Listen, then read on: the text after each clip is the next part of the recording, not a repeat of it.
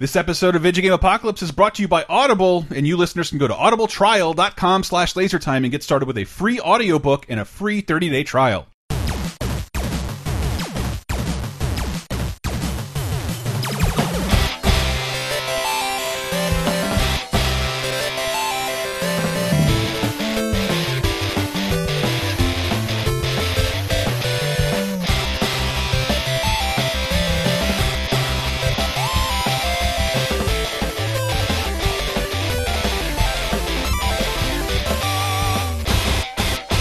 Hey everybody, welcome to episode 206 of Video Game Apocalypse. I am your host, Michael Raparez. It's a big week for video games. Who else is here with me? Christopher Antista. I have to go now. Oh, right now? That's a reference to a game we'll be talking about. Ah, okay. Who else? Dave Rudden. And special Mass Effect-y guest. I'm your Pathfinder for Mass Effect, Henry Gilbert. Hello. Oh, all right. Well, yeah, obviously Mass Effect Andromeda is the big headliner this week for a lot of Andromeda drama. Lots of different reasons. Andromeda drama. Mass Effect Andromeda. You guys just got to learn how to pronounce it. It's like Automata. Andromeda. I played Andromeda Automata. while in beta. On I your Vita. used to have a Betamax. Because I'm never English. Well, enough from the beta cuck. What? What? I don't even know what that is. Nobody does. They sang really. Killer Tofu. Oh, god damn it. Yeah. I hate you. But shit. Mass Effect. Obviously, that's a big headliner this week. So we decided to construct a top 5 around it. Oh. Specifically around what are our top 5 trilogies. Now, this is going to be hugely subjective. I had to make a lot of painful decisions, leave a lot of things on the cutting room floor, so I guarantee everyone at this table and everyone listening will probably have something to be mad about by the time we're through, because we left out this thing and included this other horrible thing. What were we thinking? As long as Def Jam is here, I'll be happy. I wish Def Jam was that good. Don't we all? But I should specify, when I say trilogy, I mean not like just a sequence of 3 games. These are all 3 games that told a single overarching story. Angry Birds Transformers, Yep, Angry yep. Birds Star Wars. So Super Mario 1 through 3 doesn't count. Even though I think the story of killing Bowser, going to sleep, and then killing Bowser again is a pretty self-contained story. But they're all interconnected. They all... one follows the next. Events that happen in one game are referenced heavily in the next one, etc., etc. So let's just jump right in with Number 5. No matter how much wine he consumed or how many women he took to his bed, nothing on earth could rid him of the horrors that plagued his mind.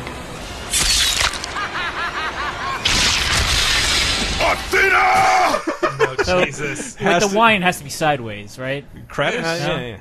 it's gotta Sideways and Crash. It's Murder Man. So we don't count the Grease. kart racer.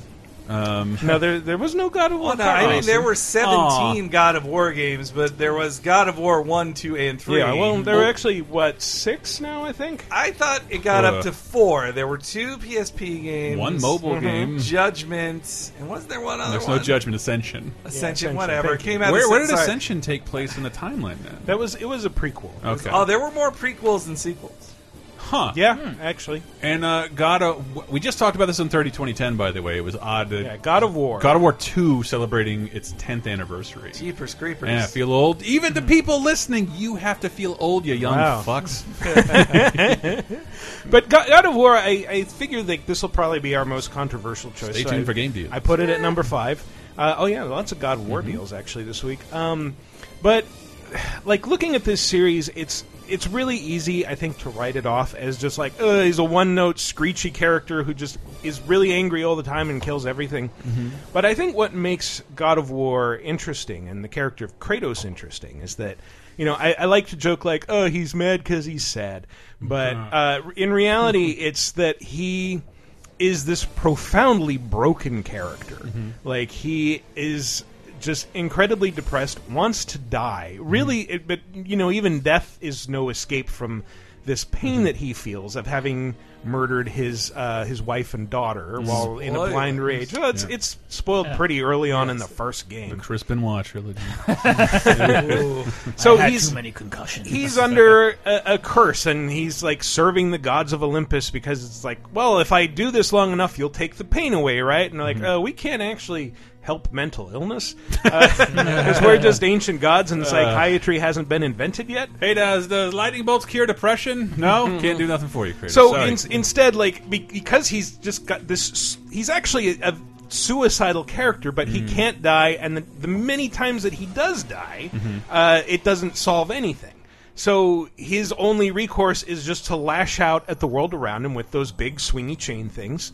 And this is the story of a man who is so angry at himself, at everything, that he punches his way all the way up creation, trying to find something that will kill him. All right, this is an excellent argument for because I don't know the story. I know the first two games pretty okay, but not the story doesn't. Oh, but check doesn't into he my also brain. find out that Zeus is his dad and he's got to kill that guy? Well, yeah, that's in the first game. Again, spoilers. He gets to bone chicks along the way. Yeah, that's true. He bones chicks in every game. Yeah. Other than the women he With a sleeps minigame. with, he murders every person he ever meets. Yes, absolutely. I think there's a bit where he like visits Sparta in Ghost of Sparta, which I always want to call Goes to Sparta, and it is factually accurate. He does go to Sparta, God of and War he does goes to not kill college. some people there. Yeah, God of War goes to college. Party down. So yeah, first game he's like a servant of the gods and servant of Ares, the god of war specifically, and then he finds out Ares engineered this whole thing where I killed my family. What? So because he thought they were a distraction and he wanted me to be a pure tool of violence. Side note, this comes up as a plot device in a lot of works of fiction. It never ever works. You end up with a broken, sad person. Don't do it if you're thinking about it. He finds a weapon that can destroy Ares and ends up taking his place as the god of war. Next game, we find out that doesn't even make him happy. Only death awaits you at the end of your journey. My death is what began this journey. The fates have not deemed victory for you. Your soul will never find peace for what you have become. I am what the gods have made me. So Now I'm back to thinking this is all silly again. yeah, second game he goes to try and confront the three sisters of fate to rewrite his own past. Ends up, rather than going back to fix what he did with his wife and kid, goes back to fix like Zeus betrayed me and stabbed me with this sacred blade of Olympus. I'm going to go back and fix that and punch Zeus a whole bunch. And then God of War 2 ends on kind of a cliffhanger that then Does he leads literally into hang from a cliff? Yes. And then God of War 3 begins with him climbing that cliff on the back of the Titan Gaia, who's incidentally the narrator for these games, played by Linda Hunt. Yeah. And yeah, the entirety of God of War 3 is just him first killing all the gods in Olympus, and then he finds this girl Pandora and develops a weird attachment to her because she resembles his daughter, and leads to a big confrontation at the end against his dad. Your pathetic attempt for atonement from the family you slaughtered has caused nothing but havoc on Olympus. Look around at what you have done.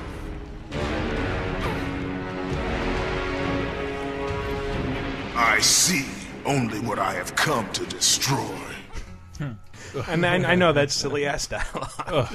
It seems like like just You never dialogue supported me, Dad. in a movie written by a mom about how video games are bad. Well, I like its directness of it, of just like he kills everything, and he doesn't just like slash them with something. He rips people apart. Yes. He is a. And when I say people, I also just mean monster things. Like he tears. Who was the writer on this? Was it Amy Hennig? I'll look this up. Yeah, thank you. But yes, he does tear people apart. He tears monsters apart. There are mini games in every game based around extravagantly tearing people and things apart. For example, who can forget the Again, a little bit spoilery, but there is like a second-person segment in God of War 3 where you're looking through... Second person, and that you're looking through someone else's eyes at Kratos, and then Kratos comes up, hovers his thumbs in front of the camera, and you're asked to push both thumbsticks in at once, and Kratos pushes his thumbs in, and everything goes black. So God of War borrowed a gameplay concept from Battletoads. Just gonna go there. Kind of, yeah. It's one of the. That's one of two reasons I find it offensive.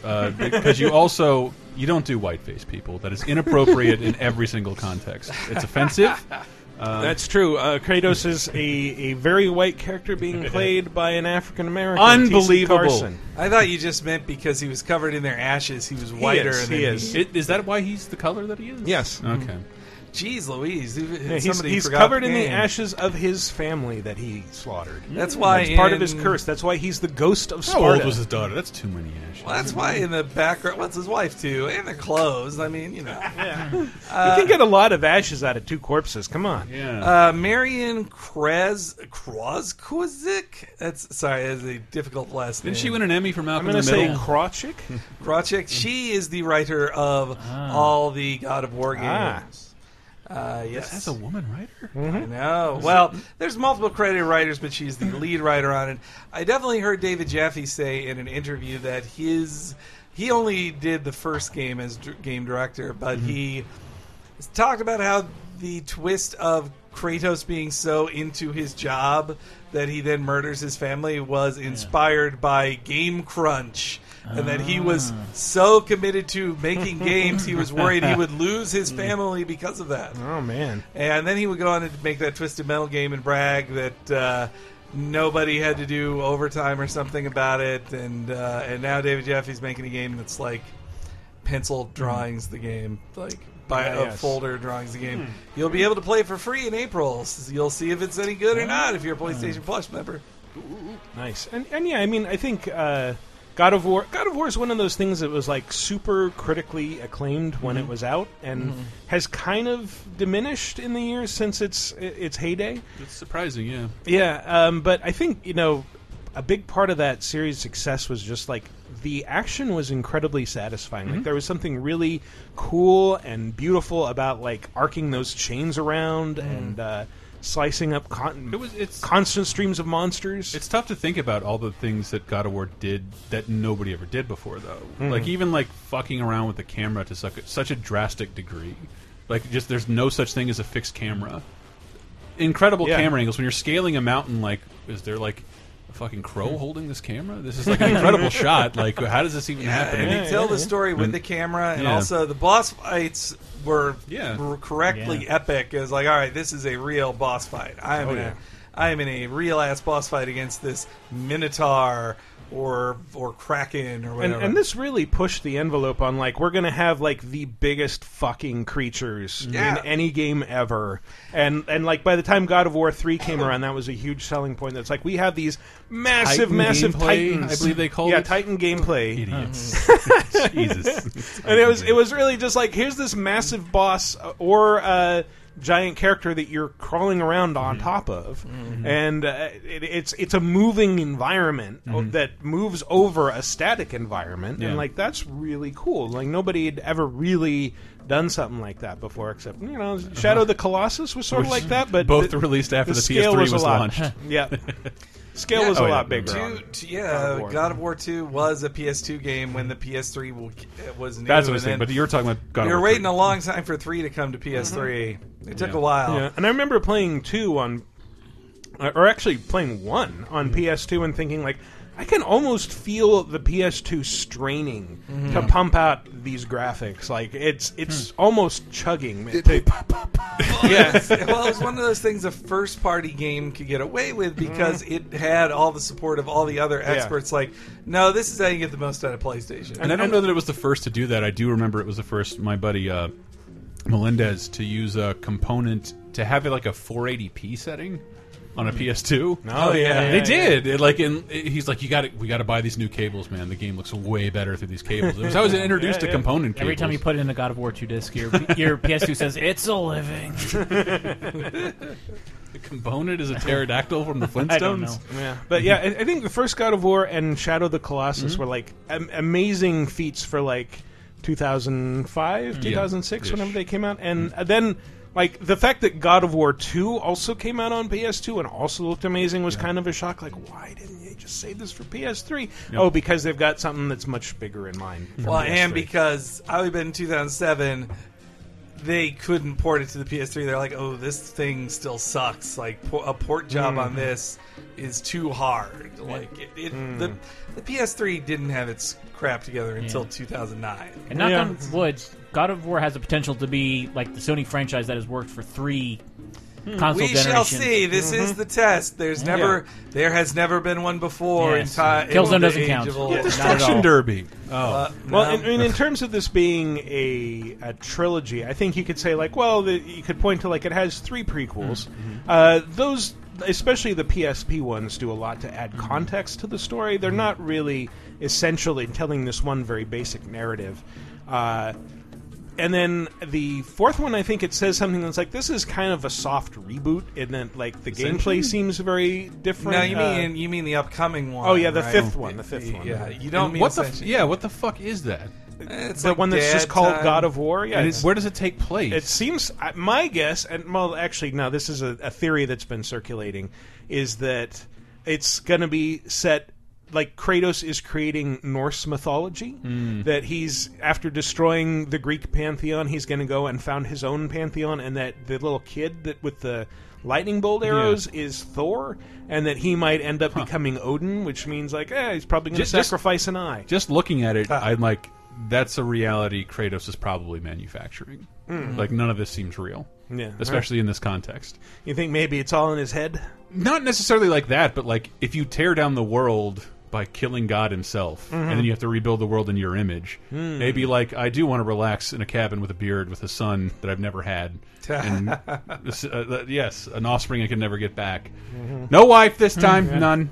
And I will say, again, spoilers, like, we've had to wait this long just to find out if Kratos was still alive. Although he's died so many times and come back that it's... I mean, it's kind of meaningless then. It's just like, he's dead until he isn't dead. Yeah, exactly.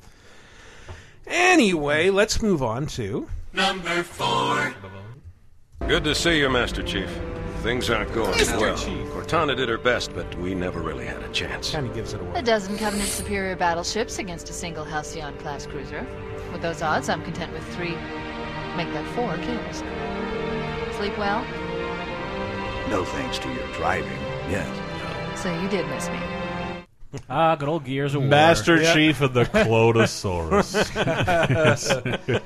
And the Cortanosaurus. Yeah, I would have put this in here too, as much shit as I give Halo. Those games were very Halo 1 through 3 especially was. Really important. They were all were special in their own way, because Halo launched the Xbox and made people not think of it as just like, Bill Gates is trying to make a system. It all sucks. Then you play Halo, you're like, no, this is really good. Really great.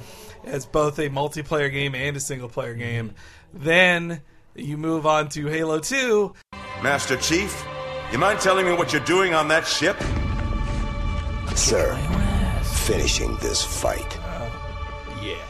And then you have 2, which continues the story, though, and to some people's feelings, not well enough. But then who cares? Because they basically invent Xbox Live to play it online, and it becomes the game everybody can't stop playing. And then they do Halo 3, bring it to the 360. Radio for VTOL. Heavy lift gear. We're not leaving them here. Yeah, you're not. Oh, give me a crazy fool. Why do you always jump? One of these days, you're gonna land on something as stubborn as you are. And I don't do bits and pieces. Only whole corpses. Wow. And you can really see how the story evolved. Yes. And the acting stayed, really good. But they made the story a lot better, and then they go straight, and then they improve the online action. It looks amazing.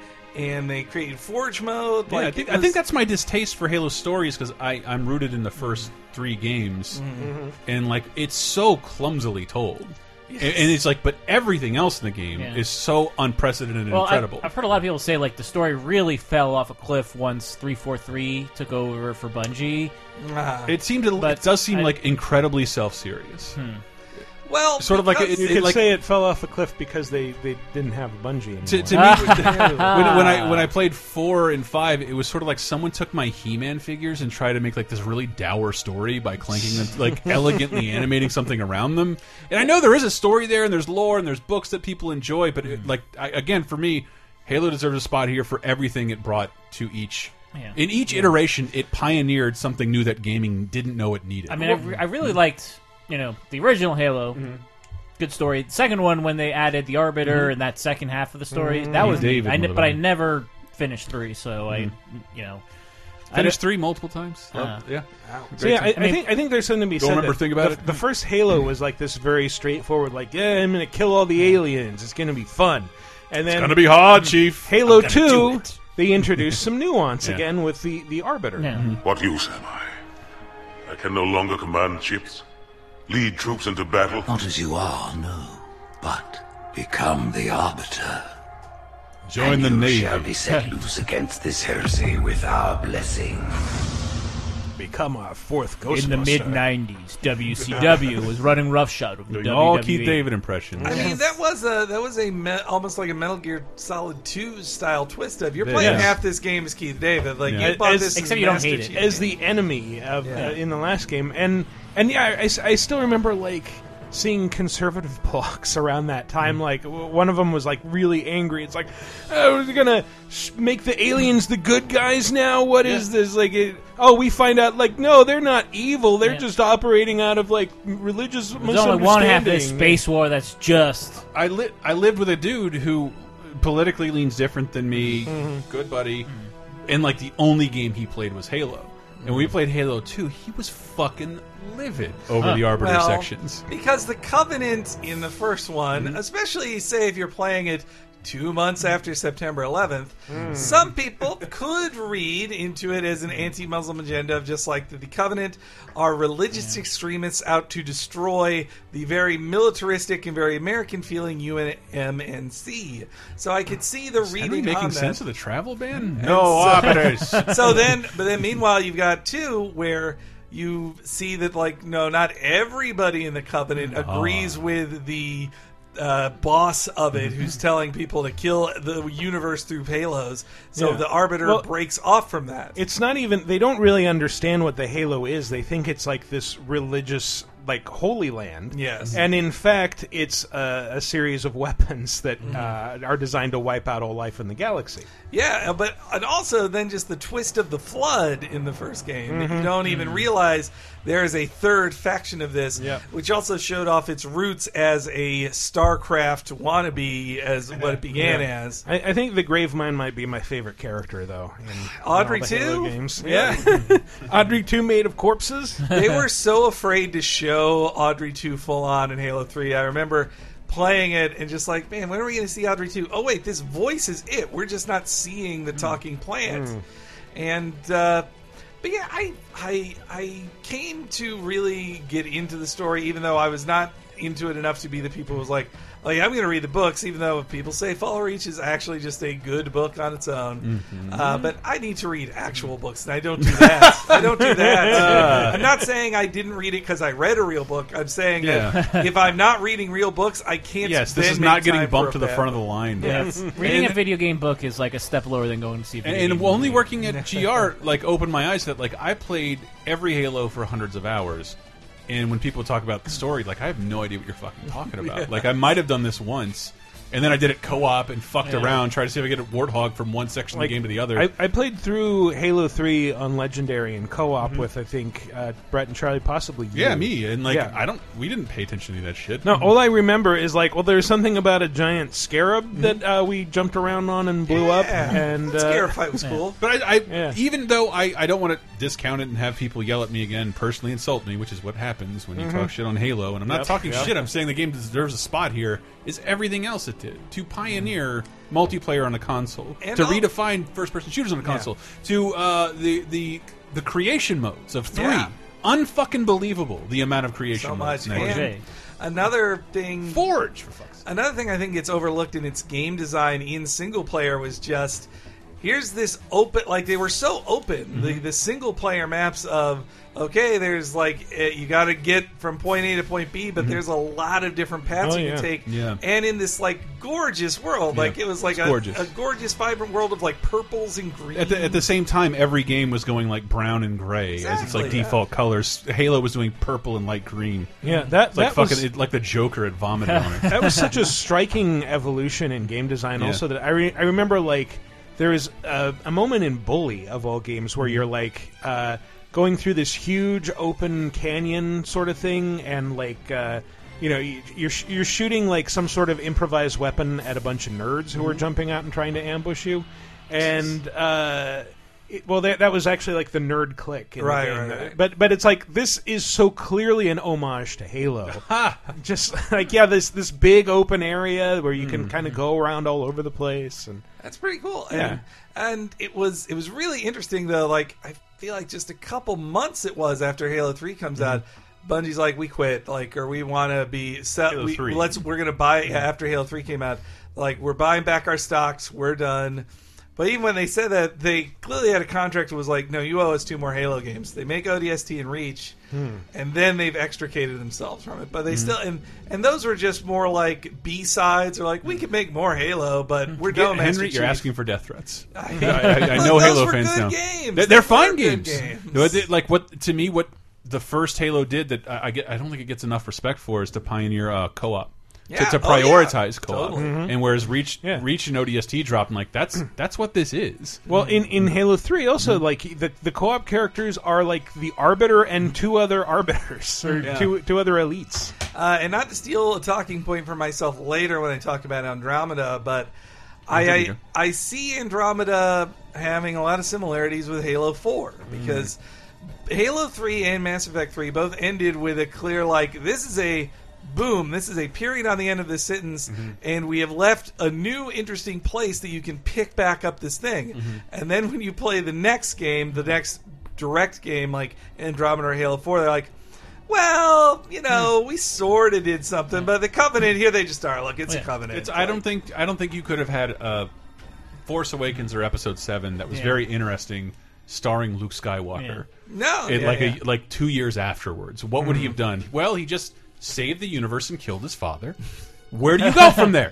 Where do you go? Well, he's walking and he's walking around. There's a new, even more bad guy, and like that. He meets an alien, and that's my only critique of Halo. The alien has a big exclamation point hovering over its head. I need a narrative device to get me to play a new Halo game is fine. And like after I stopped rolling my eyes at Halo 5 story, I'm like, this game is beautiful and awesome. But it was so full of itself. Like, this is all has no meaning to me as a Halo fan. I think it was asking more than the actor who was hired to play Master Chief Totally originally was signed on for. He's like, I'll say that about I love David Hayter, but I think he also was asked to do more than I feel crestfallen. Well, that's a pretty good transition point for... Hey! I'm loyal to the end, to my purpose. What about you, Jack? What's it going to be? Loyalty to your country or loyalty to me? Your country or your old mentor? The mission or your beliefs? Your duty to your unit or your personal feelings? I bet you guys know what this is. Paper or plastic. Gear. Halo? Halo but 2? So is this the I'm first confused. 3 Metal Gear Solid games? So this is not the first... They're okay. As I was talking to Henry about this, and I said, like, this is really... The Metal Gear series has become this sort of bizarre constellation of interweaving storylines. But I think if you were to pick out one solid trilogy of stories, it would be... Well, this seems unfair. The one that starts with Metal Gear Solid 3 and continues into Peace Walker and Metal Gear Solid 5. What about Portable Ops? Portable That's Ops not a is real game. It is and it isn't. It's left off of official timelines. So Yeah, it's a Monster Hunter game that Kojima made, which was and it was good at being that. Well, I thought Peace Walker was more of a Monster Hunter game than they Portable both Ops are. was. Yeah, I guess. But yeah, so in going back in time, I think Kojima kind of reinvented the character of Solid Snake by saying, like, hey, let's take this villain from the early games and let's make it about him. And since Solid Snake was a clone of him, let's make him sort of a slightly rougher version of Snake. Well, so here's the thing why I think Kojima got more invested in the Big Boss trilogy than he did in the Solid Snake trilogy, which is 1, 2, and 4. In 1, he made Solid Snake, but he made it clear Solid Snake was an imitation, and it seemed like by the end of Metal Gear Solid, you're just like, I'm done with Solid Snake. Like, I don't want to do more stuff with this guy.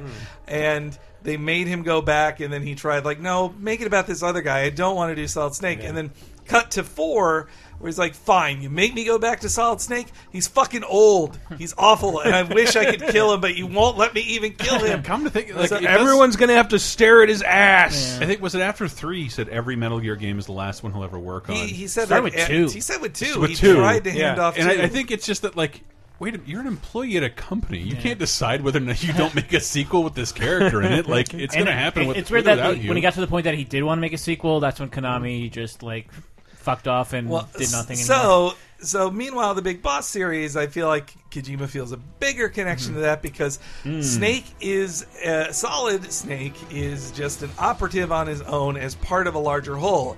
Big Boss is building his career and building a nation and building a group of like-minded individuals, not unlike, say, Kojima Productions, his company he develops games with. And that's part of what makes especially Peace Walker and MGS5 so cool, is that, like, on the one hand, yes, you're doing these stealth missions. On the other, you are building a base and staffing it with people that you kidnap constantly from the field of battle. And the fact that you know, unconscious people equals resource to harvest kind of gives you an incentive to go the pacifist route and not just kill everyone.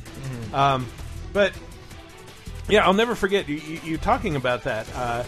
Like, I was at the event where they unveiled Metal Gear Solid 5 at Kojima Productions, like, short-lived LA headquarters. Oh my god, that's right. Yeah, their LA headquarters. Which was right across the street from where we went to the big Call of Duty XP event.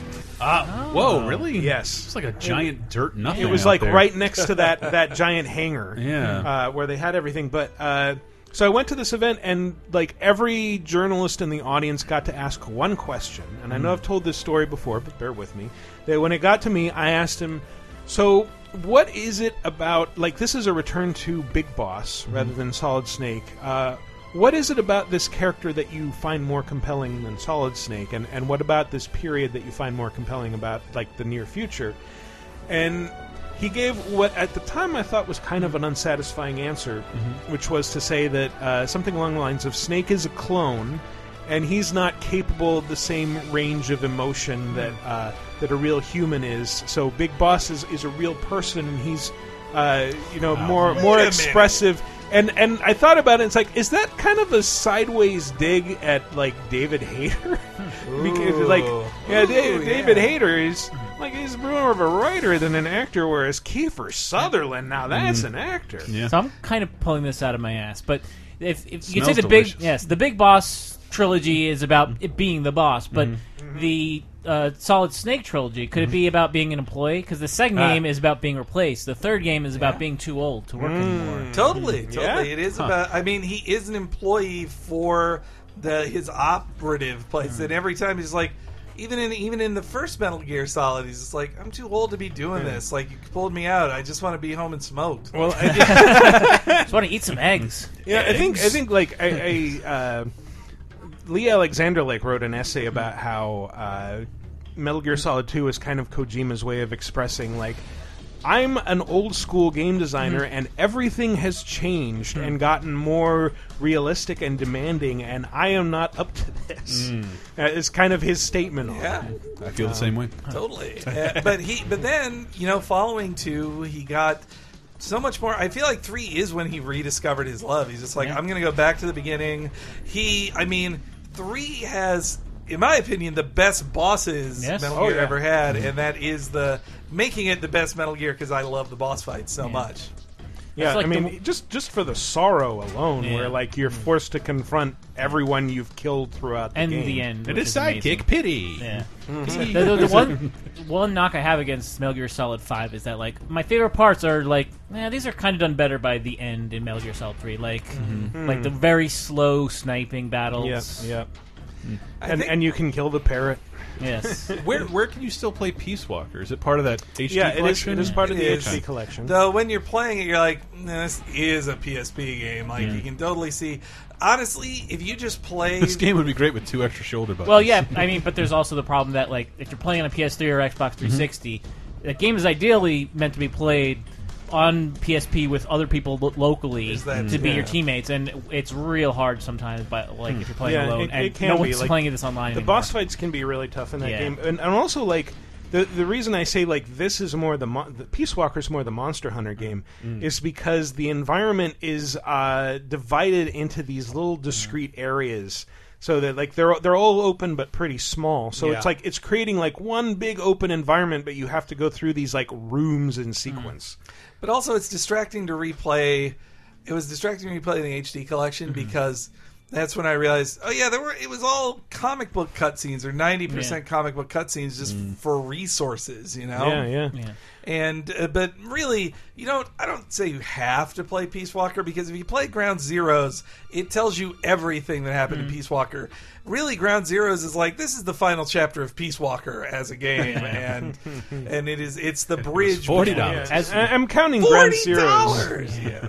That was 20. No, it was 30 on 40. I think it was 30. It was 30. It was 30 on last gen at 360, PS3, and 40 on PS4 and Xbox One. Though, as a person who never finished Peace Walker, like how much of Metal Gear Solid 5 is based on Paz and Kaz? It's like these are people I barely know, and the narrative is leaning heavily on these people. Quite a bit, but I'm considering Ground Zeroes as part of 5. So it's I'm cheating a little bit here. I'm already cheating by saying these 3 games are a trilogy. I'm already on my third even beer. though they're disparate, but they are a trilogy. Ground Zeroes is like the Animatrix to the Matrix trilogy. That's an interesting way. So to put better it, than 2 and 3. Yes. Whoa.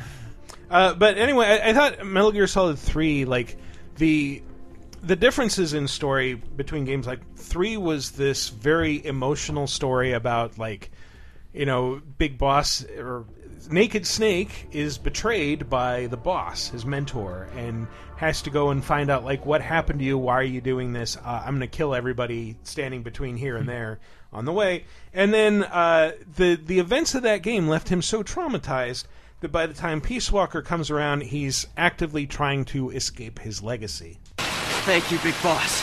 Call me Snake. Oh, sorry, Vic Boss. Listen up.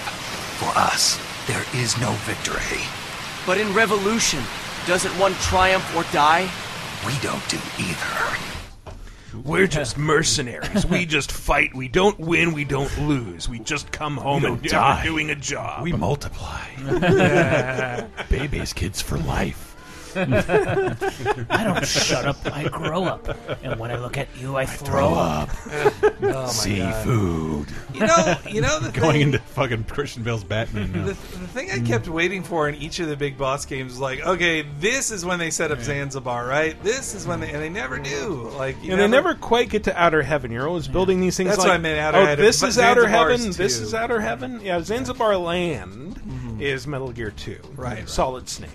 But yeah, you're always thinking like, okay, is this going to be like what I infiltrate in Metal Gear 1? And like, wouldn't it be cool if they tacked on like a DLC mode at the end where I have to go through my base as if it's Metal Gear 1 and My do all that dream stuff? of the end of Metal Gear 5 would end with just like a 2-hour-long mission that was Metal Gear, the opening Metal of Metal Gear. Gear. There wasn't But like from Big Boss's stance. There wasn't really a Mace Windu style scene where it's like, all right, this is the official heel turn for Big Boss. Cause Yeah, it's sort of like a very gradual, like very gradual road toward a heel turn, and like Yeah. you kind of see elements in like 5, especially like he just like the way he talks about his sons. Like I've got nothing to say. like Well, kicking fuck 'em. Otacon Senior, I forget his actual name, off the Not base. Hal Emmerich. That's Otacon, right? It's Yeah. Boy, I'm stuck for I it. just want to say congratulations on getting Michael to use wrestling parlance back at you. He totally said heel turn and didn't stop. It's a valid phrase. It is. And it was also interesting that Big Boss's story really Heel turn, chronologically ends in Metal Gear 4. Like you get to you see the end of him there, and it is a very good ending for him. So you don't even worry too much. Like, well, we'll never get more Metal Gear, and you will never get more Metal Gear that's real. There is no Metal Gear without Kojima, at least as long as he's alive. I think they kind of just have to completely restart it. They will try again. Well, they've Metal demonstrated Gear Survive coming this year, maybe. And all you gamers, all you nerds will kick yourself when they find a new young dude who they can pay very little and get just as much good shit out of the game. If Konami wants that, I don't think they want that. I think they have to do that. I mean, Konami has made decent Metal Gears without Kojima. Yeah, what else do we know? No, wait, no, Rising didn't Sorry, have him. man. Those. Look, you couldn't wipe your butt in Konami on a Metal Gear thing if Kojima didn't say you could. So to say he wasn't involved, I'm sure he was. can't be day to day. Well, on I'm not it, but saying he didn't sign off on it. Here's a story about Metal Gear Rising, because I was speaking of interviewing people. Right. I got to for OXM basically steal a trip from Dave and go to Osaka to talk to Platinum Games about making Rising. And also there was the Metal Gear producer who was like a guy right under Kojima, who actually is now the guy who was presenting Metal Gear Survive at TGS. Like, he's now the steward of Metal Gear. But he mentioned, when people asked about what happened to the old game that people showed before you handed it to Platinum, and he was so sad because he said, like, we developed it for a very long time. We think we made some of the best boss fights in Metal Gear history. And then it was deemed not good enough, and it was all deleted, and we went to Platinum. Deleted. It was all, or just gone. He was just like, it's all gone. This is producer Matt Hardy. This is paraphrasing, but he admits, like, I was very depressed because of that. Like, I was like, the whole team went through a big depression, and that was Kojima's call to just be like, nah, we're giving this to Platinum. Like, an action game company needs to make I still think that company is going to have to lean heavily on that franchise and to do it right and not squander any good favor left. It was great. They're going to have to do it right. It was great to see Konami have the reaction of like, whoa, Metal Gear 5 sold really well. Yeah. Like, yeah, all you guys were looking at was how much it cost you as it was being made. I'm sure it was astronomical. And remember, they have a deleted game. Yes. I'm certain it was astronomical. And yet, it sold in excess really to well. make it worth it. And also, it was just pretty great in general. Yeah. You'll have to join up with Miller. Build that private army of yours one more time. It's your only chance. First, we need to save Miller. He's in Afghanistan. Afghanistan. Wow, Kiefer Sutherland did it. Where the naked ladies dance. What, you can't keep up with world affairs in a coma? You know, if there was one thing I didn't like about 5, it was moments like that of we were allotted 300 words total in this game for Kiefer Sutherland, and then they hired Troy Baker to be like, that's right, Afghanistan. You're going to go over here to save Master Miller, and also you're here. I bet you're feeling very uncomfortable, aren't you? Yes, that's right, you are. We had a meeting. Kiefer Sutherland said yes, and we grabbed our microphones and recorded him on the way to the car. And that's all the time we had. What's weird with is him. like there's a lot of Kiefer Sutherland dialogue that you don't hear unless you decide to play the audio tape. Yes. Yeah. Well, that was easier to do because they didn't have to do face syncing. It was none of that. It was just straight audio. This that is way, my Legolas. This way, Legolas. But yeah, those three. If I had to pick one trilogy over the other, I would pick the Big Boss trilogy over the Solid trilogy. Yeah. Just because the second one isn't even terrible. It's just so fucking weird. Like it just loses. It is. The plot. It is weird, and then 4 is really weird. Well, but 4 has to get weird to, at least within its universe, plausibly explain the weirdness of 2. Which they do. Like, they're like, well, wait, why is Vlad like this? Like, why is he? He isn't really a vampire. Okay, no, he's not. Like, or you say, well, wait, the hand is controlling Ocelot. Like, no, he was reverse vampire, not reverse vampire. Spoilers. Why was that guy shitting himself all the time? Oh, that makes sense. Yeah. Because he's a handsome hero. He's the biggest badass in the entire game when you look back. Pretty much. All right, well, let's move on to... Number 2. What could this be? Quite a night. Indeed. I only wish they were all as much fun. Oh, wait. They are. We should head home, Ezio. Father's sure to be wondering where we've gone. Yes. And I'd rather avoid a lecture. Up for a little race, then? To where? Roof of that church. Got to go fast.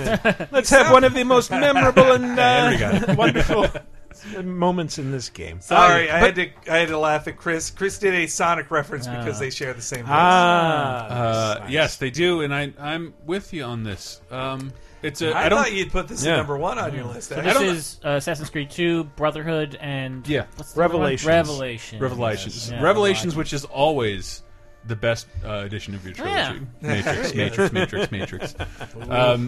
I which I didn't play Revelations, but as far as a lot of it, I watched Michael play a ton of it. But yeah, just in terms of Ezio as a relatable hero that explains what he's doing and why, this makes. I don't think any Assassin's Creed has made that much sense. They're created a person that relatable, and you get to know his whole family. As a result of this, you get to know his whole family. You get to it answers the question how does someone become an assassin exactly, and why do they join this order? And you get to see him go from just this wet behind the ears teenager. And then he's suffers this tragedy and is thrust into this life he didn't really want, and gradually you get to see him I think one of the developers of the third game said you get to see him turn into Errol Flynn and then George Clooney. He ages through these 3 games, becomes an adult and then full smarm, sort of a crotchety middle-aged dude. No, his life story is an amazing one, and that the craziest. I thought one of the craziest things about it was how 2 then went into Brotherhood, because the way 2 ends, they didn't need to make another Ezio adventure. The way it ends is well, I failed to kill the Pope, and then I gave him all of the grape juice, and then a space god talking to me, but actually talking to Desmond, whoever that is, and then Brotherhood starts up with and now to leave the Vatican and kill my way Brotherhood out starts of it. up literally seconds after 2 ends. I love that when I was playing 2 that I thought, oh, this is all based in history. Wait, I feel like I would have heard a story from history of the time the Pope got murdered in the Vatican. And the aliens. Exactly, that's why he didn't get murdered. That's why, But I didn't know too much about the Borgias anyway, though. Well, now you learned who are the worst. Yes, they really were the worst.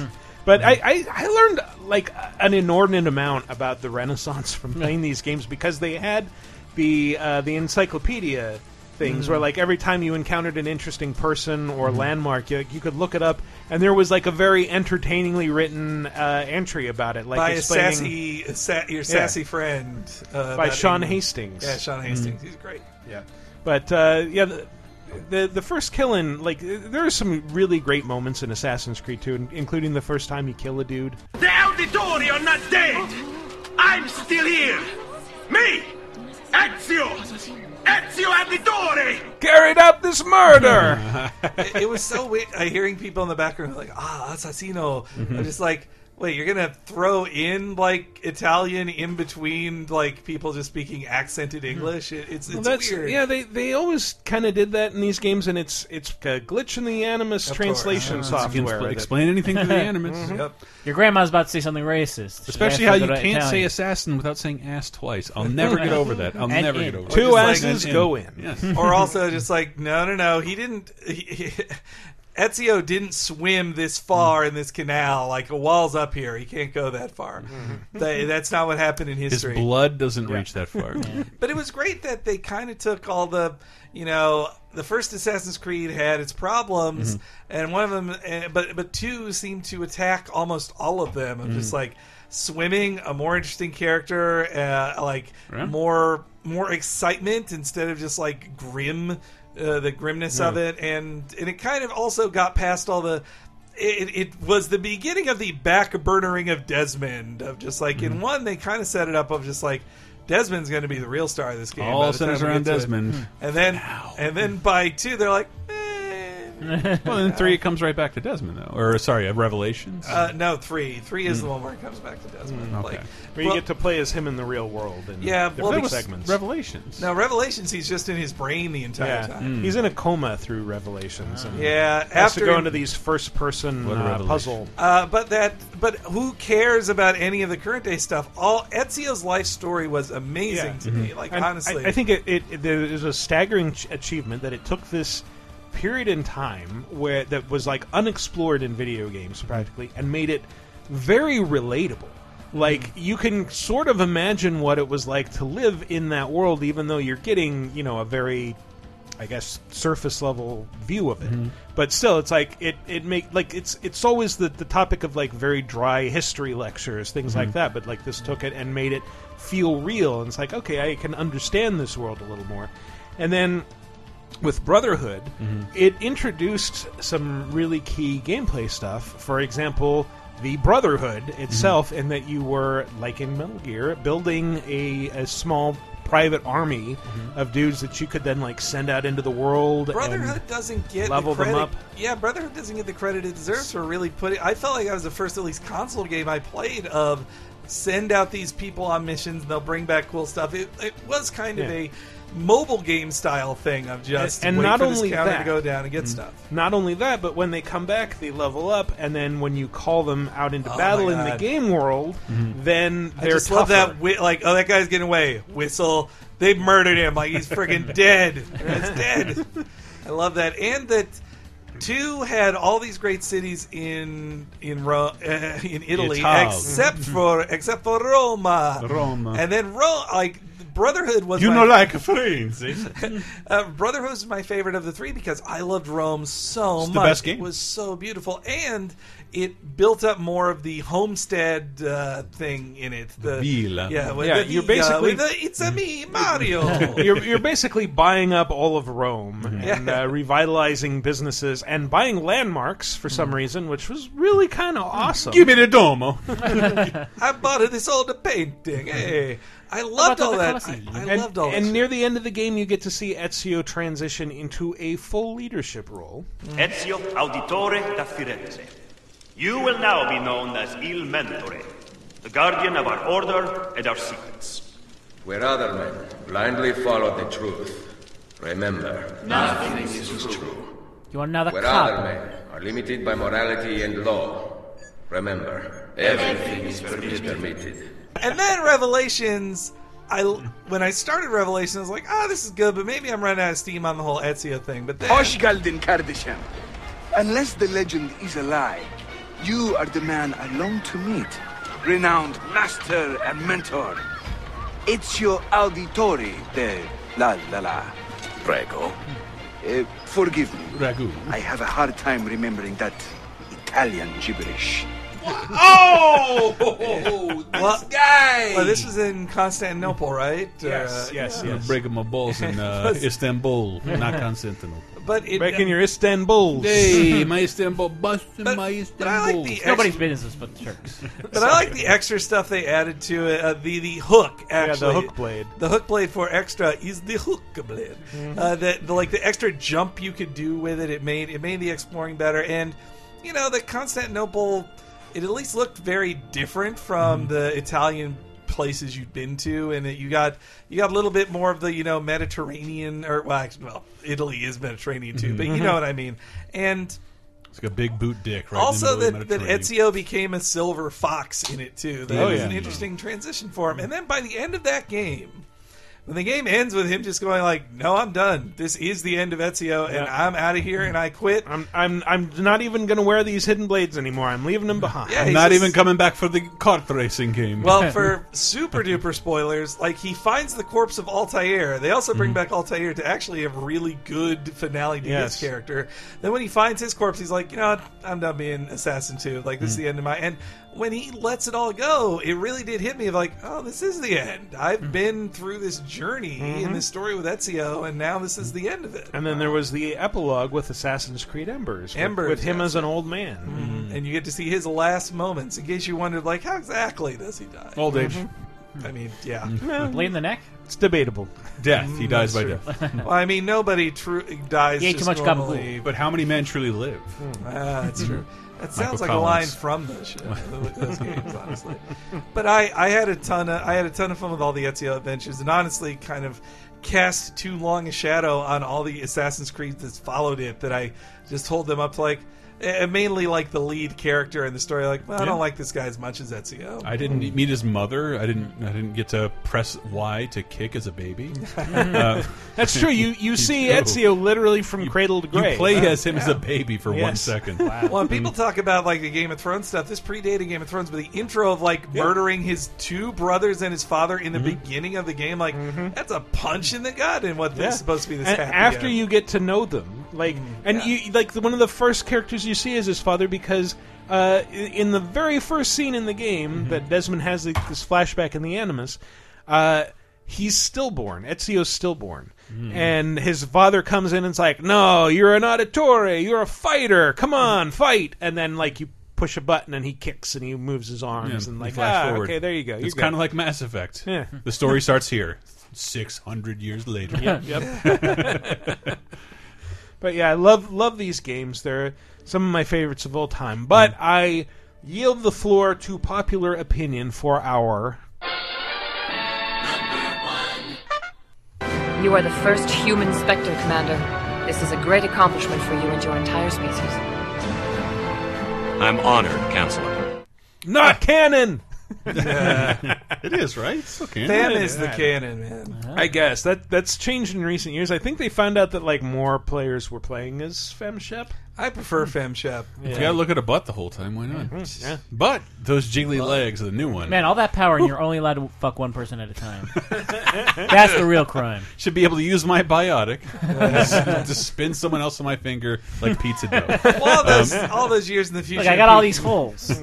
All those years in the future, and people are still committed to monogamy. But Outdated the same thing that makes this a great trilogy is what will eventually bring us back around to the ending. Because the game gave you the illusion of like controlling a person's life, who you made friends with, who you fucked, the alliances you made, the parts of the galaxy you chose to save, and ultimately the ending was decided by BioWare, which I don't know that there is another ending. So look, I think we have said Mass Effect. We have said Mass Effect. Well, I mean, your moral choices still play out in that people are dead and you have certain lovers and all that shit. And then even with the new one, very I'm end is like, I'm looking back on every Telltale game I played in the new Mass Effect morality system. Like, does this matter at all? It doesn't. I don't think it the does. ending itself. No, I mean you'll have like one or two choices. But it's what happens along the way that's different. Like people who are with you at the end, that's what's different. I feel like we're really getting ahead of ourselves Yeah. and not talking about the best part of the entire trilogy, which Miranda's is of course driving around in a Mako. Ugh. Which I hated. God forbid one wheel touches lava, you're dead. But you can drive vertically up mountains, but I kill endless Thresher Maws, which I did have on every planet And for some reason. And speaking to video game publishers, it was like, we're adults. We don't have a lot of video game discussions left to have with one another. But the ability to say, like, who did you save? Who died? And who did you save? And like, what decisions did you make that shaped your trilogy? Well, I had a former coworker, Hollander Cooper, who actually now works for EA. Yeah. That when people were talking about 3 when it came out, everybody's saying like, "Well, and Tali did this and Tali did this." Like, Tali's dead. Like, what are you guys talking about? There is no Tali. Like, I don't know what you're saying. There is no Tali. Yeah, I was saying that we streamed it on YouTube.com/LaserTime, and like, I kept not unlike Andromeda, I kept getting failed saves and kickouts and having to start hours of progress over Mass Effect 1. So I just said fuck it when 2 came out and started up again. Like, oh, we see Mass Effect save data. Would you like to just start using your save data? I'm like, sure. And like, Rex is dead. Like, what? Why? What happened? Like, I feel you got to fuck up what really did I hard do? in the original for that to happen. Well, yeah, the game fucked up a lot. Yes, but I never saw him again. 1 was such an interesting thing because it was pushed so hard by Microsoft because it wasn't Xbox. It wasn't an EA game. That's right. Yeah. BioWare got bought by EA like right after Mass Effect came out, so it was just Microsoft pushing it so hard and saying like, "This is the future of storytelling." You're right. They wouldn't even call it a role playing game, and it really was. You know, people say that bullshit, but it really was the future. I think something that gets overlooked a lot is that Mass Effect 1 especially was very, very heavily inspired by Star Control 2, which is one of the greatest old school PC games ever made, to the point where, like, one of the reasons I kind of loved the Mako exploration, even though it was kind of janky, Makes one of us. was that Mako's one of us. if you played Star Control 2, like a big part of that was going like, here's a new planet, I'm going to go explore it, and now I can pilot a lander around and look for mineable resources on this 2D map. And that's basically what the Mako exploration was, except rendered in 3D and a little more time consuming. But I mean, in terms of the morality stuff, it was obviously influenced by what BioWare did before the KOTOR, or actually they only did the first KOTOR game. Yep. And I like, at first I brushed off Mass Effect because I was just like, you're just doing KOTOR without the Star Wars license. This isn't Star Wars. Like Renegade and Paragon, that's just fucking Sith and Jedi. You're thinking about a dirty sci-fi. This is clean sci-fi. Yeah, but I mean, I came around to it. Whereas, like, now, if BioWare never does another Star Wars game, I couldn't care because I just want more of Mass Effect. Well, because they worked on the Old Republic for 8 million years, and by the time it was finished, people were like, "We don't want you to do KOTOR. We stopped wanting more KOTOR from you. We don't want a godlike man in a beard to be able to strike down 8 months worth of progress just because he has an idea in his head." And they even said when they were making the Old Republic, like, "This is KOTOR 3 through 7," and I'm like, "Too late." Well, I love that because I missed that in the beginning of Andromeda, how it's pronounced.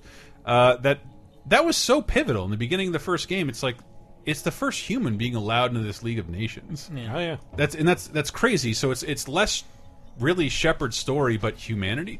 Man, I sound so fucking airy. No. I get it.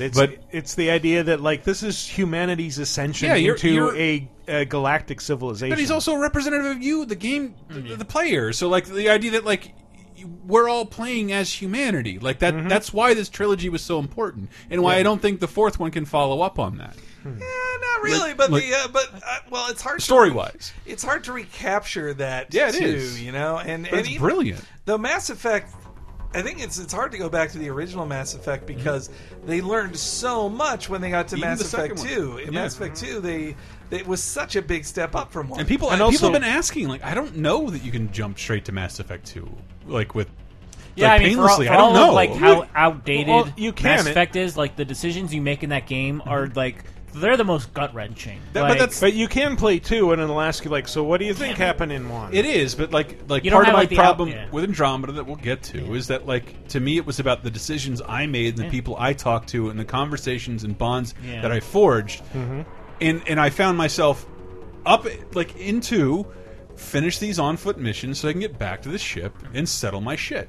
Yeah. That's what my goal is, to do this so I can get back to the ship and start talking to people. I don't want to shoot people anymore. And then 3 was like, we improved the combat cover mechanics. I'm like, that wasn't what I did this for. I just want more dialogue options. And I'm not normally that guy. I'm really not. But, like, I just thought they did the world building here was so nice. Well, my concern was that EA pushed them more for, like, we can sell a game where you shoot stuff. We need better shooting. and the fourth game is just like, what the fuck is this? I mean, this does not look like the game I like. Meanwhile, that's not a trilogy. The second game, what happens to that Paragon or Renegade of humanity? You said they spent 2 years rebuilding me.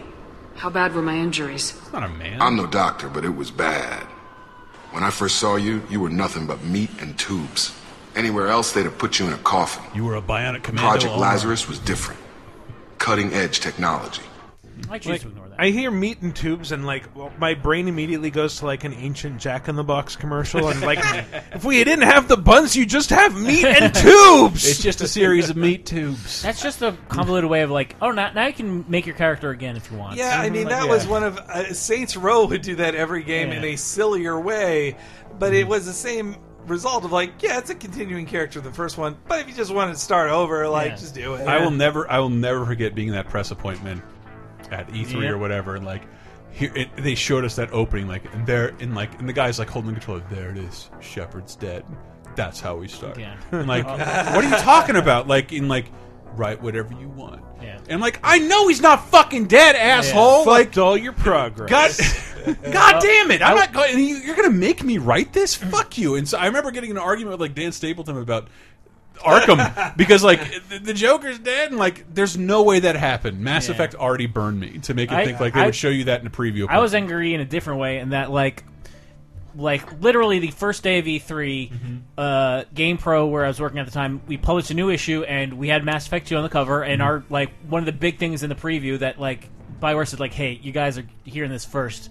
Shepard dies. They misled you and like the fucking Trump I was there in administration. the appointment, and the guy like literally shows that cutscene. I'm like, motherfucker! We Well, just put this issue out, and now nobody cares. I will say, like, that is like the opening sequence of Mass Effect 2, which is where Shepard dies at the end of it, is a really cool sequence because, like, I think I read somewhere somebody was saying in one of the reviews for Andromeda actually that like this felt used. As a member of the press. The introduction of the collectors, like storming your ship that you loved, that you'd built up through the first game, and killing your crew. It felt like the end of the world. Yeah. And then you die and you're resurrected and you're then they started replaced on the this ship new too. thing. Yeah. Well, I mean, and you also had to get the band back together into like that's a good challenge. Donald Duck Lewis, It's a good setup. Frank, Aretha Franklin, they were all there. Yep, absolutely. R-E-S-P-E-C-T. I mean, the one thing Have to go now. I mean, I do like the building a posse element of 2, but that there's no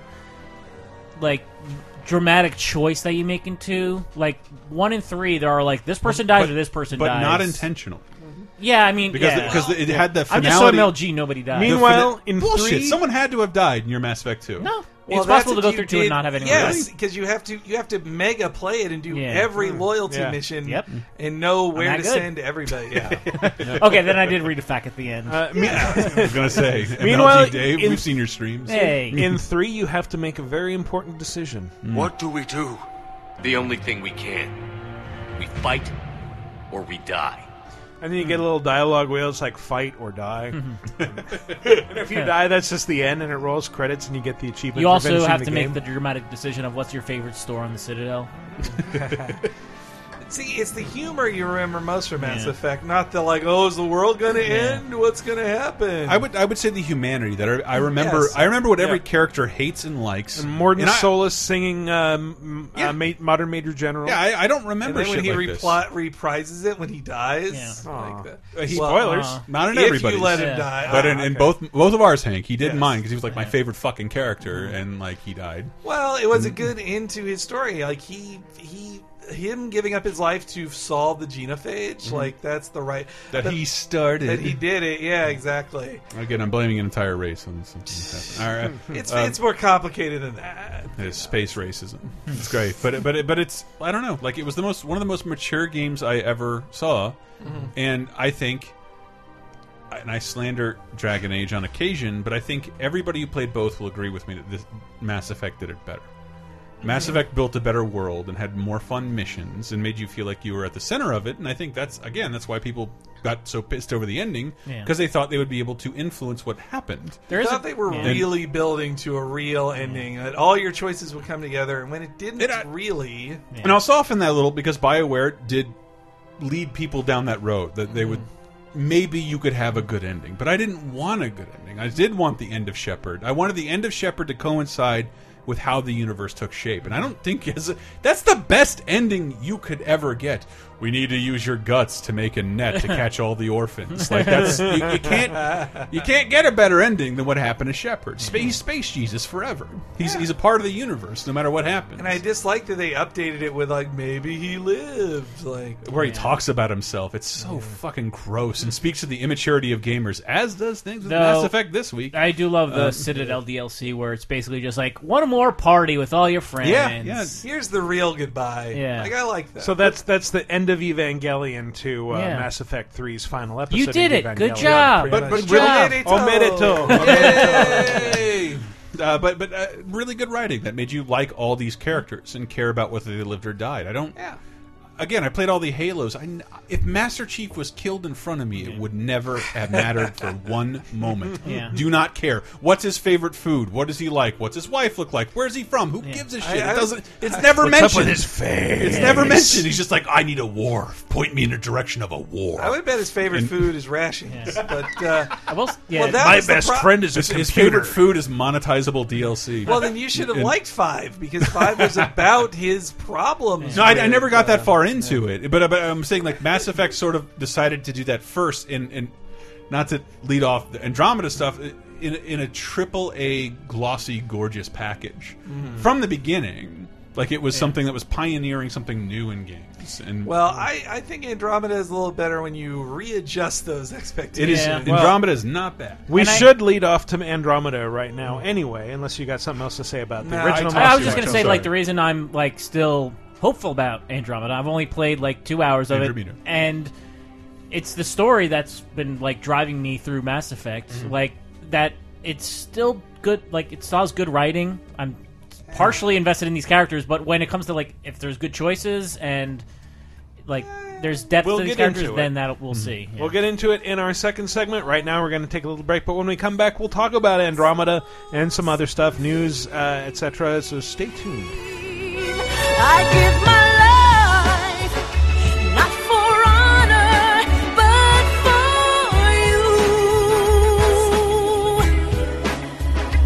you. In my time there'll be no one else. Crime,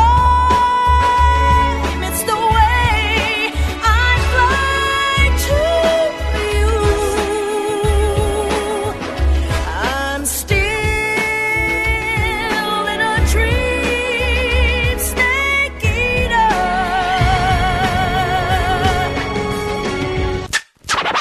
Let's get scratching. Thank you guys so much for listening, and if you like listening to stuff, it's a good thing this episode is brought to you by Audible. And before I tell you more about it, know that you can go to audibletrial.com/lasertime and get started with a free audiobook and a free 30-day trial of all Audible is. What is Audible? They've got over 180,000 different titles to choose from, ranging from audiobooks, comedy albums, radio shows, some of my favorite old-timey radio shows, and you can listen to them all on your iPhone, Android, MP3 player, desktop, tablet, doesn't matter, wherever you can plug in headphones. Audible's got all your bestsellers, your Game of Thrones, your Harry Potters, the latest biography from whatever comedian it is you like, and they have become my go-to place to get audiobooks for an incredibly low cost. So once again, that's Audible, people, and you can go to audibletrial.com/lasertime and get a free audiobook and a free 30-day trial of the service. You like Laser Time shows? Then you might like Bonus Time, Laser Time's weekly bonus show exclusively on patreon.com/lasertime. Here's a taste of what you've been missing. Actually, like, what happened? Like, Netflix used to be like this, fucking new documentary about this thing I've never heard of. Will do. Click. And I haven't seen one in fucking months. Yeah, I watched the Herzog you did? Volcano documentary. Where? On Netflix? Netflix. Holy shit. It was good, but I love that guy. It was like really long, and they do not understand blue skies. I mean, you know, he has an anime documentary out there. You did know that, right? I've heard it, but I think it's about the internet. But I don't know any details. But he goes to an anime convention because I just wanted to see what this Attack on Titan thing was all about. We're all battling some kind of Titan or giant. I'm a big fan of Chobits. The Titan is our own ego. Just pretend you're a sad Arnold who lost his weightlifting championship and now has to return to the sea to lay his eggs. I find the Trigon fan sub. I taste the despair when I ask how many episodes are left of One Piece, and I'm told 600. 600 One Piece I have waited for new Umaru-chan episodes I have in calculated despair. what's left of my lifetime, and I shall never be able to consume this much One Piece. At this rate, I would have to watch 1.5 episodes per hour. Running on a loop 24/7 be longer than the Simpsons marathon. Werner Herzog.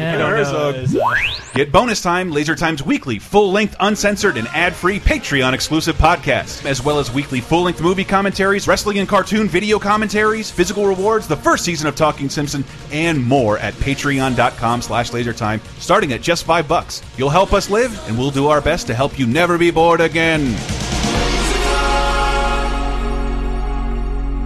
And welcome back to our second segment. And among the trilogies you forgot, Michael, are... we'll get into that. We'll give you an opportunity to talk about all your favorite trilogies. Oh, that sounds like a question. That sounds like a question of the week. Yes, it might be. But anyway, let's jump into... These are the new releases, they are releasing newly. These are the new releases, they are releasing. Mass Effect Andromeda. Is that it? No, that's there the are other biggest. things. You want to do the smaller things first? Let's get them out of the way. Okay. Zero Escape, the Nonary Games, is Hell coming yeah, to PS4, so you can play 999. Then, period. Yeah, 999 and Virtue's Last Reward. Yep, in one collection. Because nobody, I can tell a little story about this because I went to the first ever Spike Chunsoft GDC mixer. Spike Chunsoft had never had a party at GDC before because they had not been a self-publisher before. They had always been doing stuff mainly through Street Pass NIS. games. Sorry, no, they kind of split it between NIS and Axis. But I think they eventually saw, wait, if we sold Dude, the I know your Nonary- name now. Yeah, I do. Exactly. Yeah, if they were selling Zero Escape themselves, they'd be making way more money. Yeah. And so this year they're really getting to self-publishing. They still had like console deals, but the Nonary Games collection, it's on Steam. They're the publisher, and so I believe Brett just did a VG Empire about Zero Time Escape. Is that Zero right? Escape? Yeah, the Zero Escape series, and the writer of the series was there. He was showing, he was talking about how proud he was of these games and how this version has recollects it in interesting ways, and that they had to like tinker with it a bit more. 999 because it was made to only be on the 3DS. Oh, like held sideways? No, it was meant to be It's held Hotel regularly. Dusk, my But bad. the second screen was used for real stuff, like Yeah. for the thoughts of characters would pop in there and other things. So they had to create a game mode that could kind of replicate that. But it was pretty cool. And if you didn't get to play it before, like they work great as a pair. Especially now, putting it out on Steam was a really smart thing by Spike to do there. And also at that event, I haven't been on here since then, so I can talk about that, Spike. That was the only GDC party I really went to as a Spike Chunsoft mixer.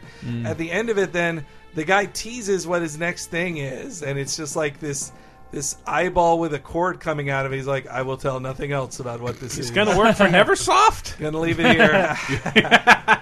And that was also the Liquid Television logo?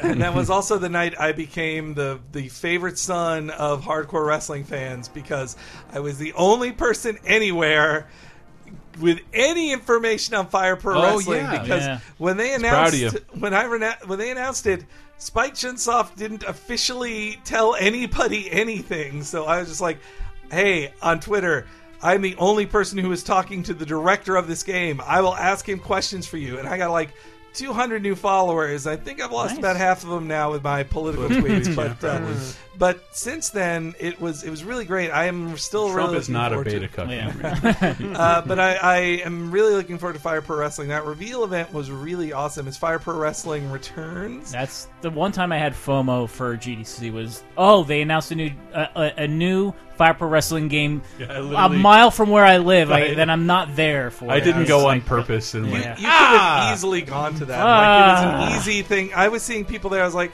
come on. And when I was at Laser Time, I was bigger than you. You're nobody. Well, Jeremy Parrish was there just That's for not the Retro. good one to bring up after no, you I say didn't. that. I mean, Jeremy Parrish was there. He was the superstar there. Like, I was below him. He was the #1 guy there.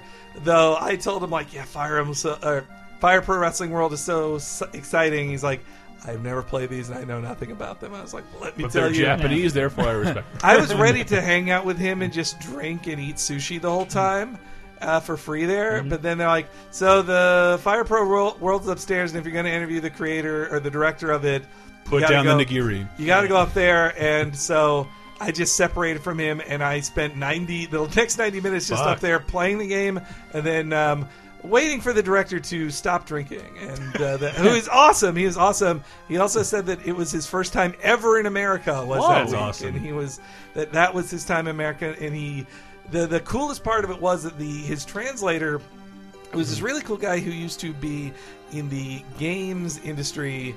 Or in the games press, and then moved to Japan, and got fluency, and now became basically just their PR. Everybody, like, he's just like, hey, you're our PR team. You run Twitter, you're a translator at this event, and you're a producer on this one game. But he was the translator at this, and he was doing a great job translating. But then when I asked wrestling questions to the guy, he really didn't know wrestling that well, the translator. So then he'd be like, what do you mean? And then I'd say like, Then then I had to like kind of do a movement of the move. The biggest one was, how you broke your back doing a leg drop. Cool guy, super cool guy, gamer and wrestling megastar Kenny Omega, the biggest non-Japanese wrestler in Japan. He has a finishing move that was not in the previous games because it hadn't been invented. So I wanted to ask him if Kenny Omega's finisher will be in the game, will be added to it. The one-winged angel? The problem with it, the lost in translation bit was to say one-winged angel. Oh, man. And the guy was like, well, wait, how do I translate that? Because it was in Final Fantasy VII. Because in Japan, Omega calls it he calls it in America the English name, but in Japan it is called the name of that song and the move and all that in the Japanese version of Final Fantasy VII. So then, fortunately, there was a Japanese press guy there who was just like, oh no, it's this, and he just says it, and then the translator is like, wait, from Final Fantasy? And I just had to explain Kenny Omega's whole move to the guy. How did we go from talking about Zero Escape to talking about wrestling? It was the same Fire Pro Wrestling. Fire Pro Wrestling. It was It's a great game. That's not out this week. Is Chris Benoit in the game? Because I know they. So they're better here's about the other keeping it. thing about it that will disappoint you, Dave. That they then we'll stop talking about it. Listen to Michael. There's no more WWE copyright straight wrestlers. They realized they couldn't do the copyright. A lawyer finally told them, like, you just can't do it, guys. Yeah. I'm sorry. Man. So, And I just want to plug our Twitter, Laser Time Show on Twitter. We shared our buddy Rad Mardigan's video of Hell doing yeah. the dick throw from who? The penis plex from Joey Ryan. Joey Ryan, but he's dressed in a Mega Man outfit. So Mega Man does a penis plex. He steals the penis plex as Mega Man gets is wont to equipped do. with the penis plex, steals it from his enemy, and uses it against him, not unlike Metal Man. And it was awesome. To paint a word picture, the penis plex is when one opponent puts his hand on your penis, and the power of your penis is able to throw a man over. It's insane. It's beautiful. It's insane. But, and you all wish you had the power that me and what was his name? Lou Bega? Joey Bega. Ryan. Me and Lou Bega have. Also, actually, I said Jeremy Parrish was the most famous person at that event. No, Shuhei Yoshida showed up and was just kind of like walking through it. And I realized why halfway through, because they said, we're self-publishing this game on... I bet it would have only been on Steam, but then they say, and also PS4. I was like, okay. Shuhei Yoshida was just like, hey, just put it digitally on PS4. Just do it.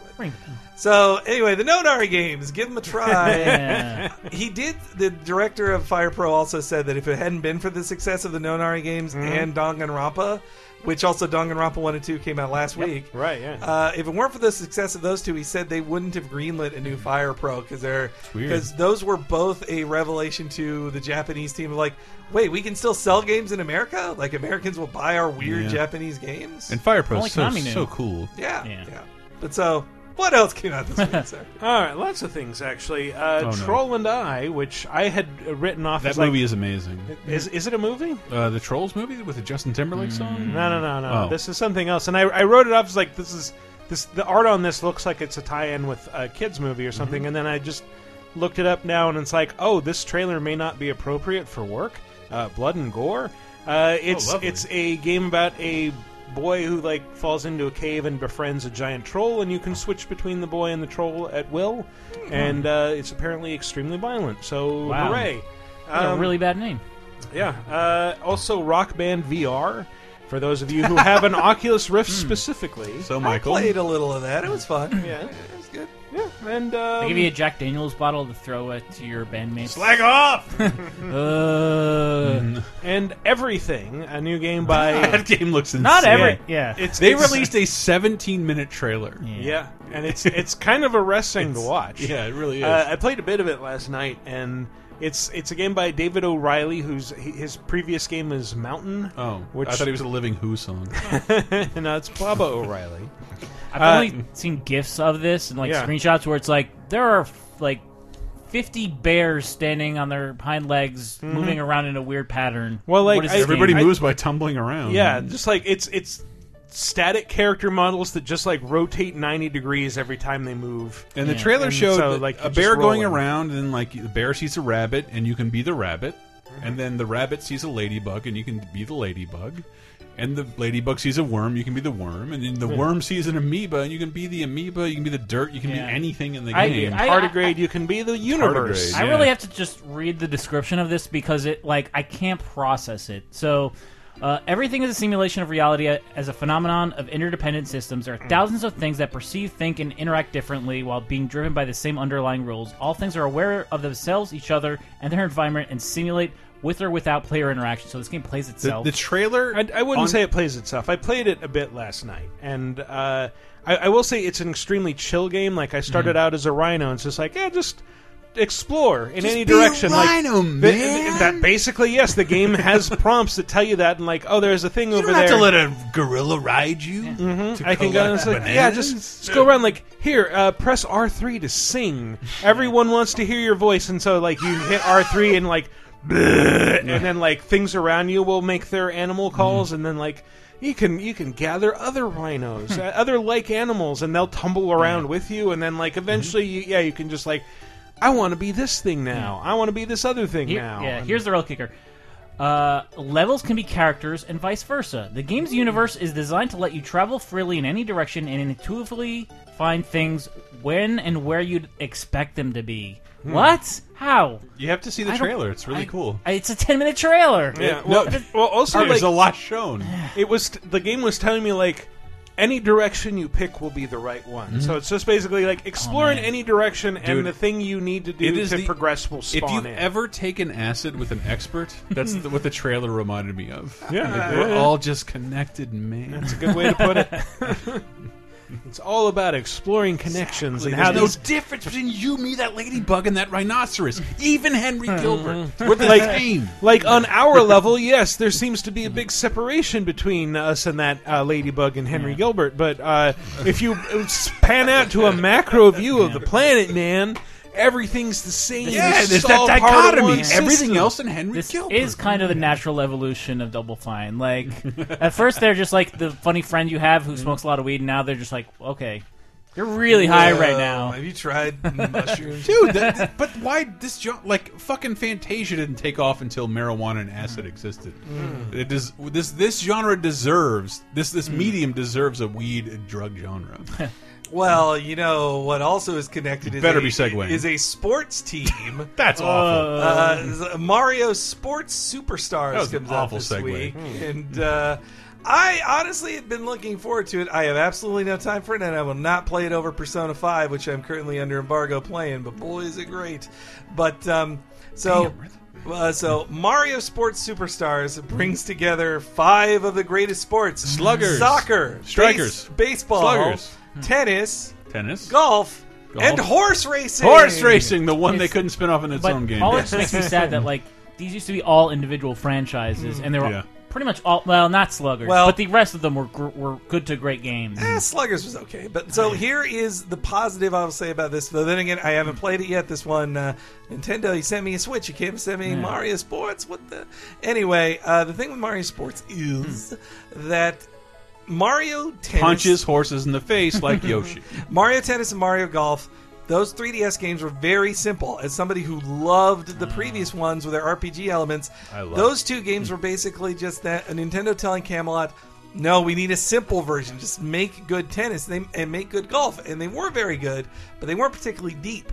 And buying those at $30 honestly made them less good. I was like, no, this is a $20 game. So, but they were good enough by themselves. If you were to take those 2 sports, which from the trailers, tennis and golf look like they just took the gameplay from the tennis and golf games they already put out. But with no backspin. But no, it was all those things, but not a ton of extras around it. It was just that very well-made game of golf and tennis. So if they took those 2 games and they said, well, we were going to just make Mario Baseball or Mario Soccer, they said, no, just make them at that level again, like you did with tennis and golf, and we'll just bundle those together also with horse racing and make that. And they said, like, even though it's described as mini games, when they first revealed it, they're like, well, we say the word mini games, but this is 9-on-9 baseball. Like, all players are on the field, and this is a real baseball game. It's being made by Camelot still, right? Yeah, and that the soccer is a soccer game. Like, it's not a smaller version of soccer. That's really where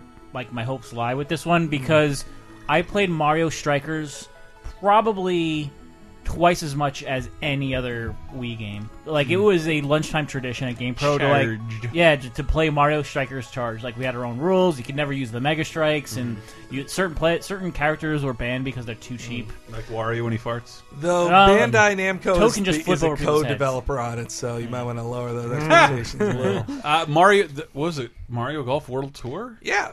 I can't. Again, I've said this. I hate golf and people who play it. But Mario Golf World Tour, I cannot believe how much time I spent playing online. Yeah, it was pretty good. My Yoshi versus your Daisy on the links right fucking now. That's how I did my 3DS. You chipped it right into the OB. Look at this shit, Eagle. You can't see me, bitch.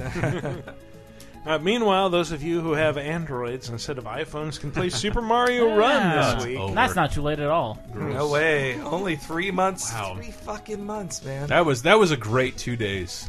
It was. It was worth $10. I played enough of it to as a playable advertisement for the Switch. Amazing. Amazing. That has 0 Mario games. What? It doesn't have a Mario game to sell. Like, yeah, but that's all it was. It's like, are you going to fix this? Like, this will never be updated anytime, that's anywhere just for any Nintendo reason. Themselves. Like maybe, but even Zelda has a season pass. Well, I thought it was great, but I was done with it so fast. So we should probably get to the big one, Mass Effect Andromeda. Andromeda, Chris. Thank you. Yeah. So Thank you. I reviewed this. I'm pretty sure I played more of this than everybody else here. No way. You'd better have if you played it more than a couple of hours. Well, I reviewed. I played it for 6 hours and wrote my review, as I always did with games. I never beat them, and I also you don't know how to play games, and you don't like. You've been playing this for a while. I know this behind the scenes. No, I have been. And I played it on PC, but with an Xbox controller, just so I could have enough removal of like, I guess I'm on a PC, but this Xbox controller. You can't do the fucking Juke jelly leg thing without a controller. I don't get how people can play it with mouse and keyboard. Like it is. I just don't get how you do that. I mean, it's a lot easier. In combat, you can just like put all those you move the mouse with your right hand, and you move the keyboard with your left hand. Well, so here's the thing with Mass Effect: those opening 10 hours that everybody got to play in EA Early Access, which was more like 4. Yes. Well, hey, if you talk to everybody, it's 10 hours. But that is the worst part of that game, and it has a very bad start. Andromeda has, honestly, when I was in the first 10 hours, I was like, boy, this is weak. I was going to say the opposite, because I thought it was weak. I hate that first area. Dave told me about the first area. Habitat 7 is balls, man. But I also mainlined it. I don't care what you have to say. Because you can save multiple crew members, and it's just like the map is not well defined. I didn't know where to go at certain points, and because you now have the jetpack, it's not like this is a straight shot to this objective. No, this thing is it says it's at the top of this mountain, but no, it's actually inside the mountain, and it's a bunch of bullshit. And but it gets like being gay. It gets better in that when you become the Pathfinder, you get on the Nexus. You get to know more people, and when the universe really opens up, and it's like you don't have to just go to one planet. It's like, here's 3 planets. Which one do you want to go to and explore more? You can take it more at your own pace and get to know the other people in it. But even at its best, it just feels like an imitation of what people liked about Mass Effect. It's like you asked new people to make what people thought they liked about Mass Effect. I think, we were talking about it on this stream, youtube.com/LaserTime Network, or just LaserTime, that the whole time I'm playing Mass Effect and loving it, like every iteration is like, we enhance the combat. I'm like, I don't care about that. Yeah. If anything, you should have lessened the combat. Combat doesn't even feel enhanced. It's just like, but it does. Cover is. I don't like the cover. It feels like 2 different games. Yeah. When you're on the ship and you're on the field, it feels like 2 completely different games. Yeah, totally. I agree with that. And they just amped up the combat so much. My still feeling with the combat is like, this is good, but if I wanted the great version of this, I'd be playing Gears. Destiny. Like that, you'd be playing Destiny. Destiny, yeah.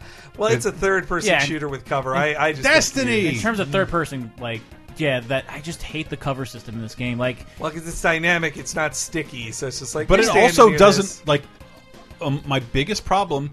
This game is. I played it for 5 hours. I don't hate it. I understand its flaws, but it's just hyper unstable. Well, it crashed. It crashed technically- over and over with me. It took 24 hours to download a 40 megabyte thing and didn't work. Like I didn't have any so it's like you can start the game now. No character customization options. I can't play the tutorial in the multiplayer. Oh, I could get thrown into the multiplayer. Yeah, but I can't figure out how it works.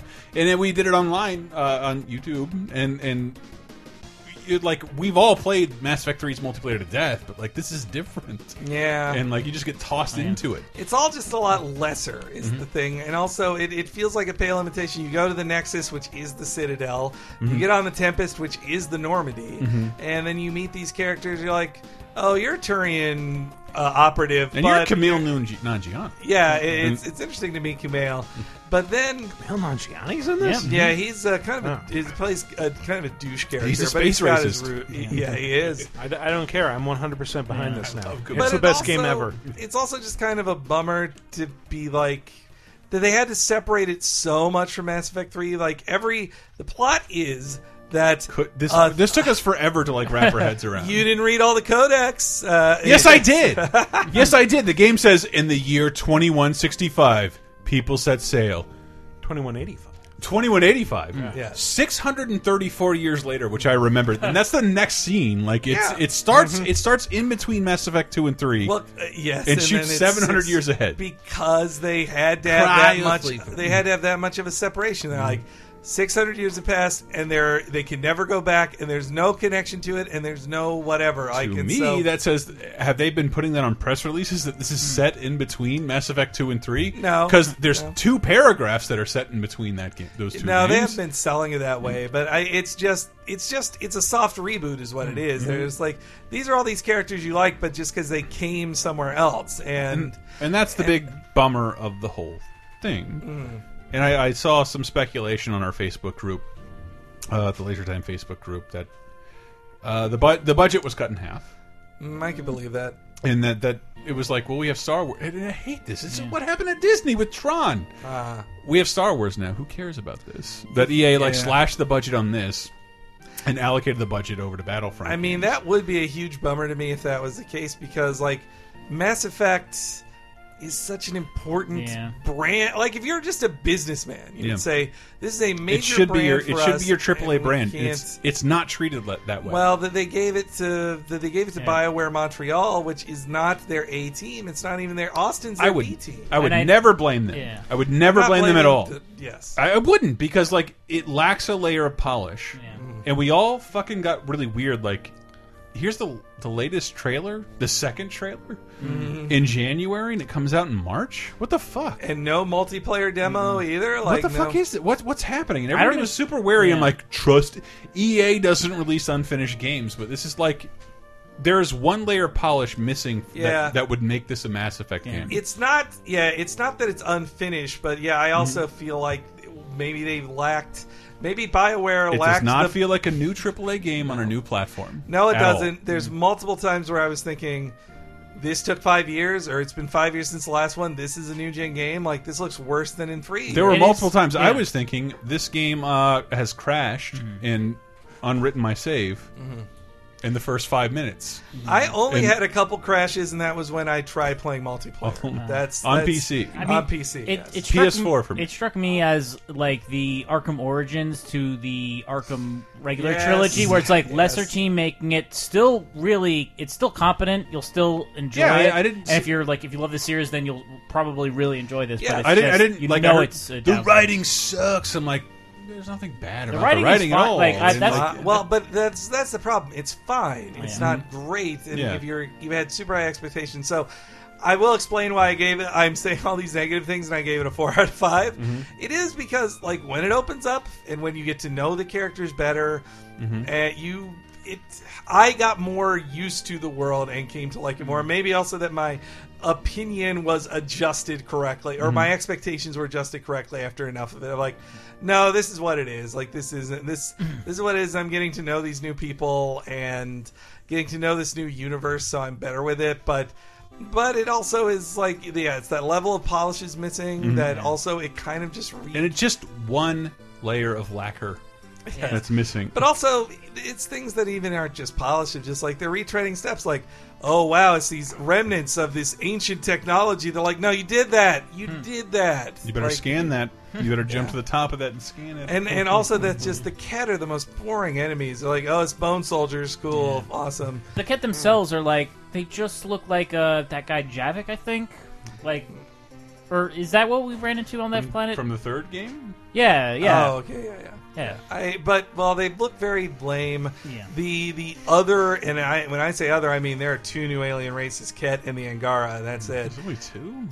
I don't go envy to a those whole people. new universe and you meet two new aliens. I want to see all the old alien creatures, even the dumb Jack race that I hated. Well, so the ones that are Knuckles the Echidna, that's the Angara, and they're cooler, but they also they're introduced like a little slapdash.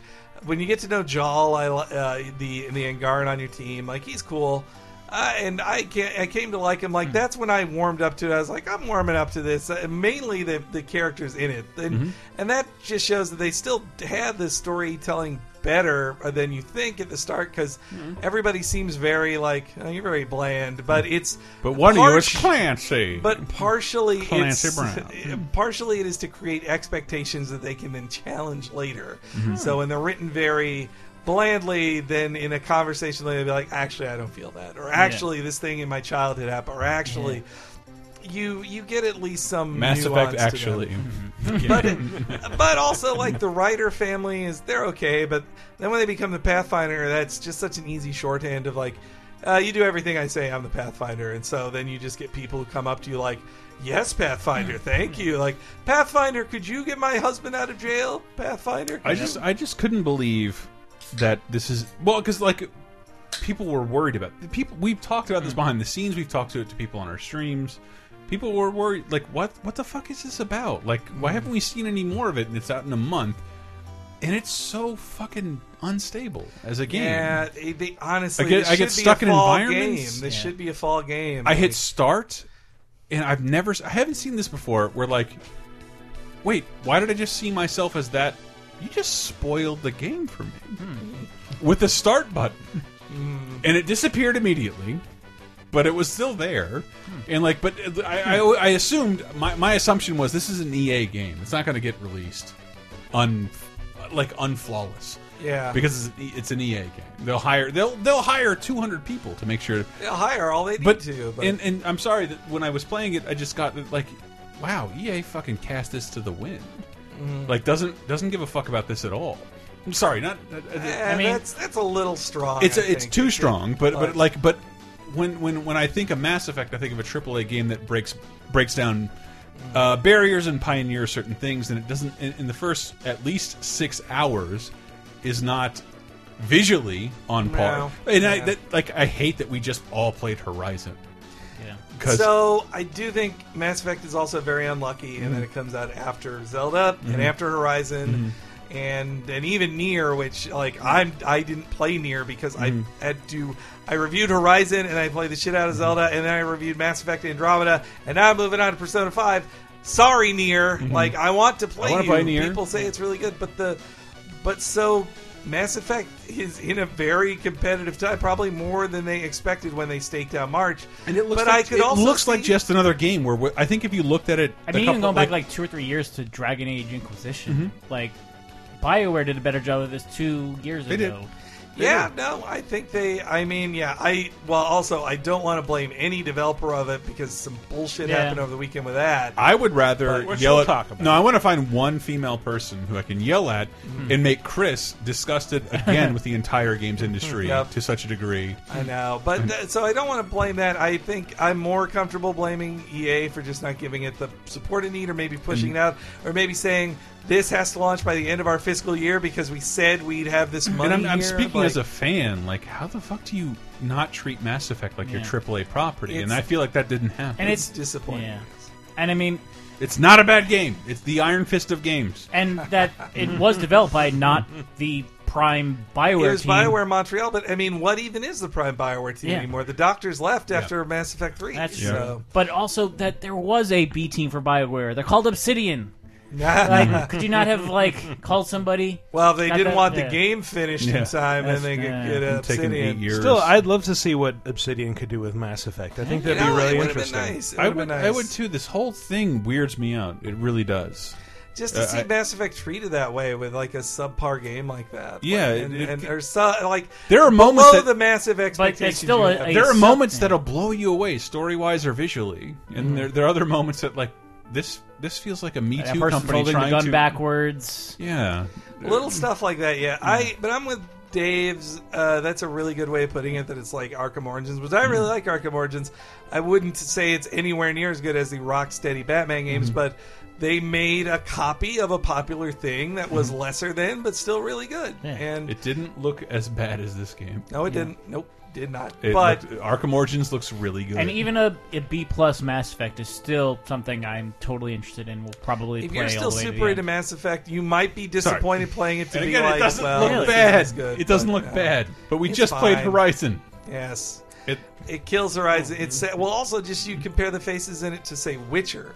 And it's like Yes. Witcher 3, you're like, whoa, Witcher looks so much better. Like this is. I just want to decide between which of these two aliens dies, and I might have had sex with one of them. I mean, you Well, will do that. I will You'll bring do that to the table I mean, too. The dialogue options. Yeah, That they ascribe a value. I like that instead of just Paragon or like mean or not mean. I think the goal was for you to answer with your heart, and then eventually the game would decide whether you went Paragon or Vanguard in general to be able to predict, like not even read your responses, is weird. Yeah. Well, it's more. You'll still don't think you won't have binary choices at the end of some story segments because you will have those, and those will. But those are also shades of gray. It's not like do you give away puppies or do you burn puppies? Do I kill you or fuck you? When do I get that choice? Well, and I will also say I suggest it's a tough one to say which you should play as because Sarah Ryder is a better actress. I like her more, but her face is more distracting than Scott Ryder's face. I've heard from other people you that kind her of- face is unplayable. They're still both a presence because you get to customize them at the beginning, right? Yes, but it's still under the same bone structure. Oppositely, the negative thing I was going to say, like why I want to play Sarah over Scott. So I played as Scott because I wanted to get man-on-man action in it. That's why I did it. And that Scott is a dude who's been in 2 games before. He's a relatively new voice actor. But if someone told you this was Diet Nolan Nolan North, North. if somebody told you it was Nolan North, you'd think it was. I thought it was Nolan North at first. And so it honestly sounds like the Spielbergo of Nolan North. It is the cheap Nolan North they could get. Like Nolan North would ask for a lot of money to record 100 hours of dialogue. So, or however much there is. He's the non-union Canadian equivalent. This is the opposite of a bad game, but wildly disappointing as a Mass Effect game. Yeah. Your expectations And- are very high for when they finally return to Mass Effect after 5 years. 5 years. So After 5 years, after 3 years of promotion. Yeah, especially 3 how they years. premiered it at that E3 of just like, we are making a Mass Effect, we'll tell you later. But they've been teasing it that long, and I hope that with, Mass Effect 1 to 2 had, like, you go back to Mass Effect 1, I said that in the first segment. Go back to Mass Effect 1, you see all these flaws. Yeah. They did fix it in 2. I am hoping that if there is an Andromeda 2, storyline-wise, there is definitely cause for a sequel. Right. I just mean, Though the worry drive is, like, for it, if they make an Andromeda 2, they could fix so many things. That's and the make a worry, much better though. game. Like that with the original Mass Effect, I felt like I don't know if they were overtly saying it back then, but that this was part of a trilogy. This is the beginning of this guy's story. They did. This is like. They were so quiet about Andromeda that I don't even know What if the they have fuck is plans. this? Like, if it's one of those things that it's just gonna. I'm bothered by the idea of like, is this you dipping your toes into a trilogy? Like, not yeah, just I another don't- franchise. So Like- I don't know if they have the intent of making this more than one I game. could also absolutely see that at 2018's E3 they say Mass Effect 4, The Return of Shepard. Forget Andromeda. We didn't mean that. Like this is the real Mass Effect. Like One of the choices you made will follow through in this. That next would game. make everything That's less fun. meaningful. I'm sure Shepard appears in this game in some way. Hey. I'm positive. It is 600 years in the future. And he's Jesus and omnipotent. He is. I mean, they could continue running like two parallel timelines. I'm sure he because talks. It's like, this is a separate Mass Effect franchise essentially. But that's part of the weirdness of it. Like when you have dialogue options in a Mass Effect game, like in the old Mass Effect games, you would set it up, you'd walk up to somebody, and then they'd sidle into frame awkwardly. Yeah, and that should have been changed. And so now it's like you talk to somebody, and like your dialogue options occur where you're standing and where the camera is. Usually that's bad. Camera back and forth, A/B, cut. But it lets you set up your own shots, and guess what? I love filming and composition of cameras. I can't get the camera correct. It's bad. It looks bad all the time. And when people are saying they're bad animations, it's like, well, I didn't know that was going to be the angle of our entire conversation when I sidled up to you. Yeah. But it's trying.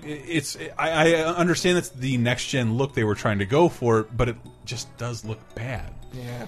And, oh well. Yeah. But so I'm not Orwelling. This is a Mass Effect game. I still think you'll have very fun with Orwellian. it. I did give it a 4 out of 5. I will also say that if my website, we are on a 5-point scale. If I could have given it a 3.5, I likely would have. But I didn't feel like giving it a 3 out of 5. I was like, this isn't a 3 out of 5. It's not. I have not experienced true badness other than the game breaking a lot. But I think people expected this was a series that, like, with 2 and 3 was like 95 to 100.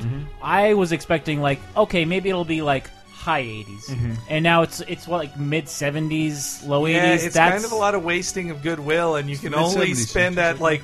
They're going to have to spend a lot of money just on promotion of the next one to be like, we learned our lesson, we fixed this. And like it's where is the promotion for this game? I'm seeing ads on things. I'm super bummed, dude. Like, I don't like the idea that like Battlefront, Star Wars might have like Tron this game into the lesser. I'm not kidding. No, like, that's what the sci-fi gamers want now is the first-person Star Wars shooter. That's not what I want. I want Mass Effect. Yeah. I'm a little bummed out by all this. Oh. Well, are you too bummed out to continue on to game deals? Michael wants to move on. Hold on. I mean, oh God, he's doing it. Take my advice, do as I say. Save a little money for a rainy day. What are you buying? We were so negative about Mass Effect Andromeda that it's already on sale.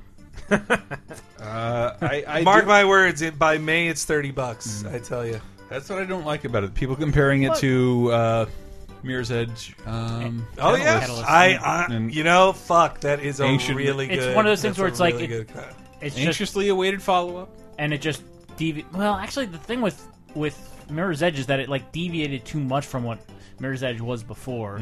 This is a copy of Mass Effect. And it's not as good a copy that I thought it would be. I have to hear that theme song again. We've talked too much. Really? Take my advice, do as I say. Save a little money for a rainy day.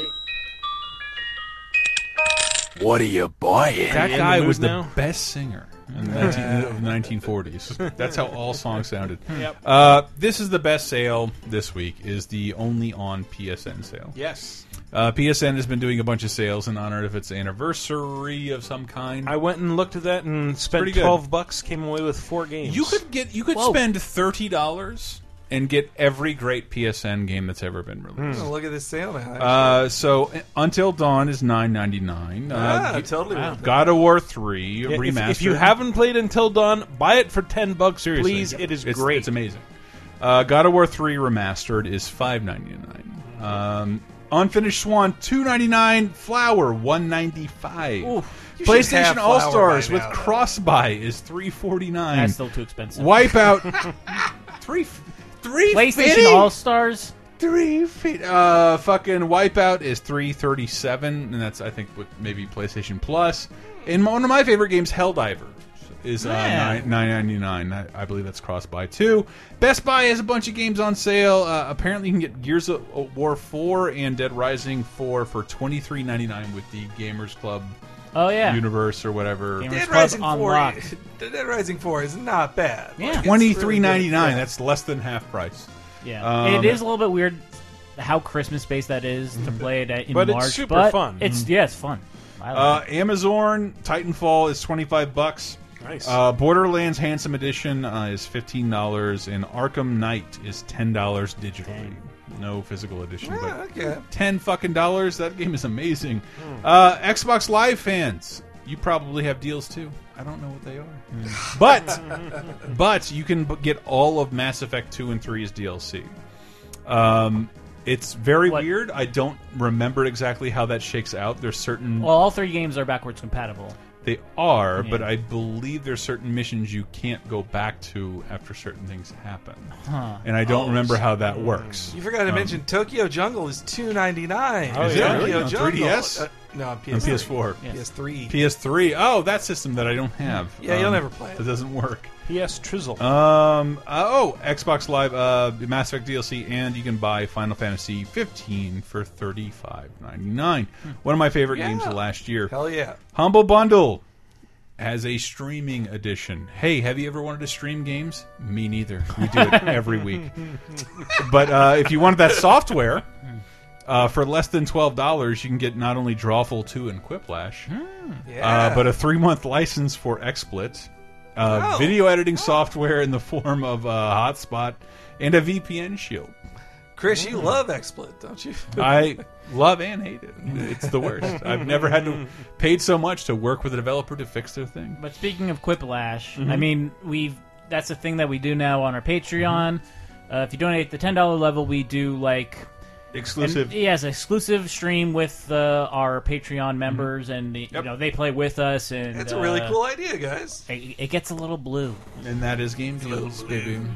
Lots of Bill Cosby. You got to play jokes. this twice because we had it intro twice. No. Take my advice, do as I say. Save a little money for a rainy day. Thank you! That guy's like the only one I recognize in Breath of the Wild. Yeah, well, he's like one of the main returning characters. Oh god, I don't want to do anything but play that game right now. I'm almost done. Huh? After like Me 100 too. hours. I've got like one Divine Beast and All the done. rest of the memories to do. All done. Zelda is literally saying, "What are you doing? Please come save this land. I've got 800 more Korok seeds to get. I'm sorry." Yeah. Sorry, this little girl really wants like 3 different kinds of dragonfly. It's- I need to find them. There's all these Very horses important. to tame. I'm Yeah. sorry. I know this is a 100-year battle that I'm late to. Yep. Anyway.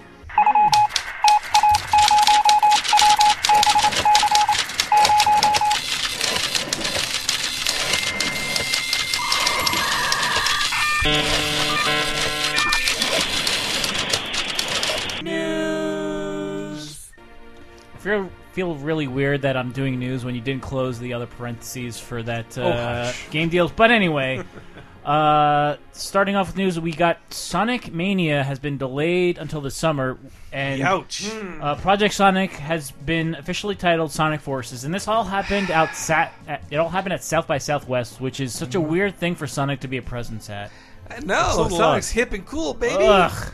I think I talked about. I was at the event where they revealed both these things at San Diego Comic Con as well. Oh, They've been doing these at not game. Yeah, games. Sonic's Like, really that's- alt now. Well, I think it is kind of how they're handling the brand of Sonic is having a weird Twitter account and just kind of leaning more into Sonic's an odd thing, and that's also pretending Sonic Boom never happened. That's also part of it. And so first off, is Sonic Mania. That one I have played. I played it at Comic Con. That's like the retro throwback Sonic. It's Mega Man 9. It's a Mega Man 9 for Sonic. So it's super difficult.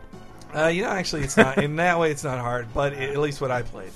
But it's just, let's make a new Sonic that looks like old Sonic.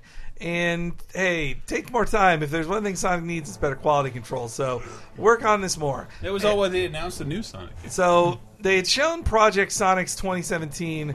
They showed it first at San Diego Comic Con, but this was gameplay at South by Southwest. 40 sweet seconds of it, and just so you know what it's going to be, it's a grittier Sonic Adventure. No. Sonic Generations, a grittier Sonic Generations. Now you speak my language. In that what they showed was like, these are the modern Sonic level we're showing here. So letting you know again, old Sonic's in this. Fat Sonic will have 2D stages. Fat Sonic? While Lanky Sonic will have his shitty 3D stages you have to suffer your way fucking through in those god-awful games. What percentage of the game do you play as Big the Cat? They say that they were on record of saying Sonic's friends will appear in this game, but they will not be playable. They seem to be making it clear you will play only as Sonic. I really enjoyed Cream the Rabbit. I really enjoyed Sonic Generations, but that it posited that I have to care about two different kinds of Sonic. This one's got slightly raised eyes and a bigger gut, and no, it's the same goddamn hedgehog. Sonic. No, Sonic. This one has a hypercolor shirt. Oh, okay, one doesn't talk. That's the one difference. Everything else is who cares? No, it's the tails that are the same. They're just no, I part my hair slightly differently. I'm a different Tails. Or I'm the Tails who rides around in a robot and who is a science master. But it looked at least really good, though it can honestly not be that great looking because it is on the Switch. It's going to be on the Switch as well as current systems. Which is the current. Okay, I saw that South by Southwest footage, and fans were going berserk. Going ape It's a for Sonic it. game. Yeah. Even I'm fucking crazy. It's about the it. Sonic cycle, though, man. And it's also the funny. The funny thing about getting older is that now seeing the kids who played Sonic Adventure as their first Sonic game in 1999, they're now at the age we were in the early 2000s of just I want Sonic to be when I was a kid. Now that's how they feel. And they're mad that Sonic Boom happened that took away from the Sonic they knew when they were a child. I want Sonic to wear black and shoot a gun. Whatever band headlined South by Southwest probably likes Sonic Adventure the most of any Sonic game. And that makes me weep. And did you see that in Drake's new album, he samples a track from the Sonic 06 game? He really does. God damn it, that's the worst. Couldn't he have sampled that Alice in Chains theme song from Sonic Adventure? Yeah, what about the damn Sonic? What about the Echidna rap from the second game, from the second Sonic Adventure? My name's Knuckle. I don't chuckle. I think that's the line. Which my name is Knuckles, and I'm here to say I like digging and slowing things down in a major way. He said a major way. People point out that he says I don't chuckle, and then they're like, the first thing he does in Sonic 3 is chuckle. He laughs on screen. But look, it's called the Sonic cycle because it happens every time. Yeah. They'll say this is the Sonic game you've been waiting for. We did it this time.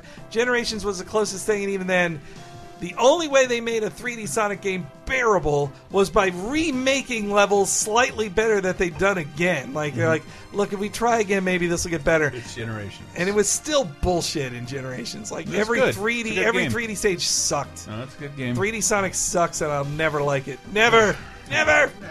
Well, one series that fortunately sticks to 2D is Castlevania, and a game that's a lot like Castlevania is Bloodstained, which is no longer coming to Wii U. They've announced that development is proceeding on Switch. I want to make jokes about it, but if you're a low-income person in Trump's America, you'll never have another system. But I'm guessing, if you had... You won't. You just If you had enough money to support Bloodstained on Kickstarter... And buy a Wii U. You probably...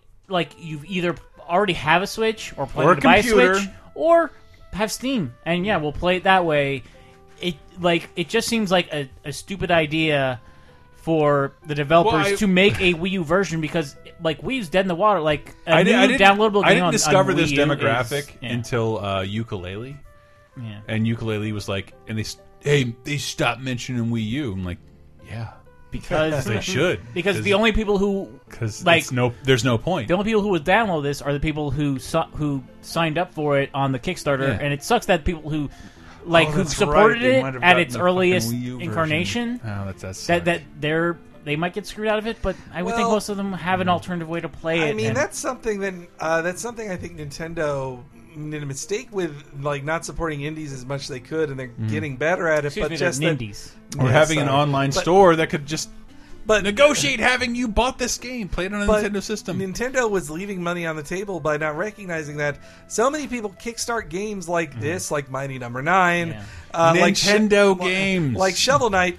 The people who are supporting them are Nintendo fanboys who, no matter what other system they own, they're like, no, I bought this Nintendo-ass game to play it on my Nintendo system. It's why I bought it. And so I assure you, I got wonderful schadenfreude with the announcement of the Disney Afternoon Collection. No Switch!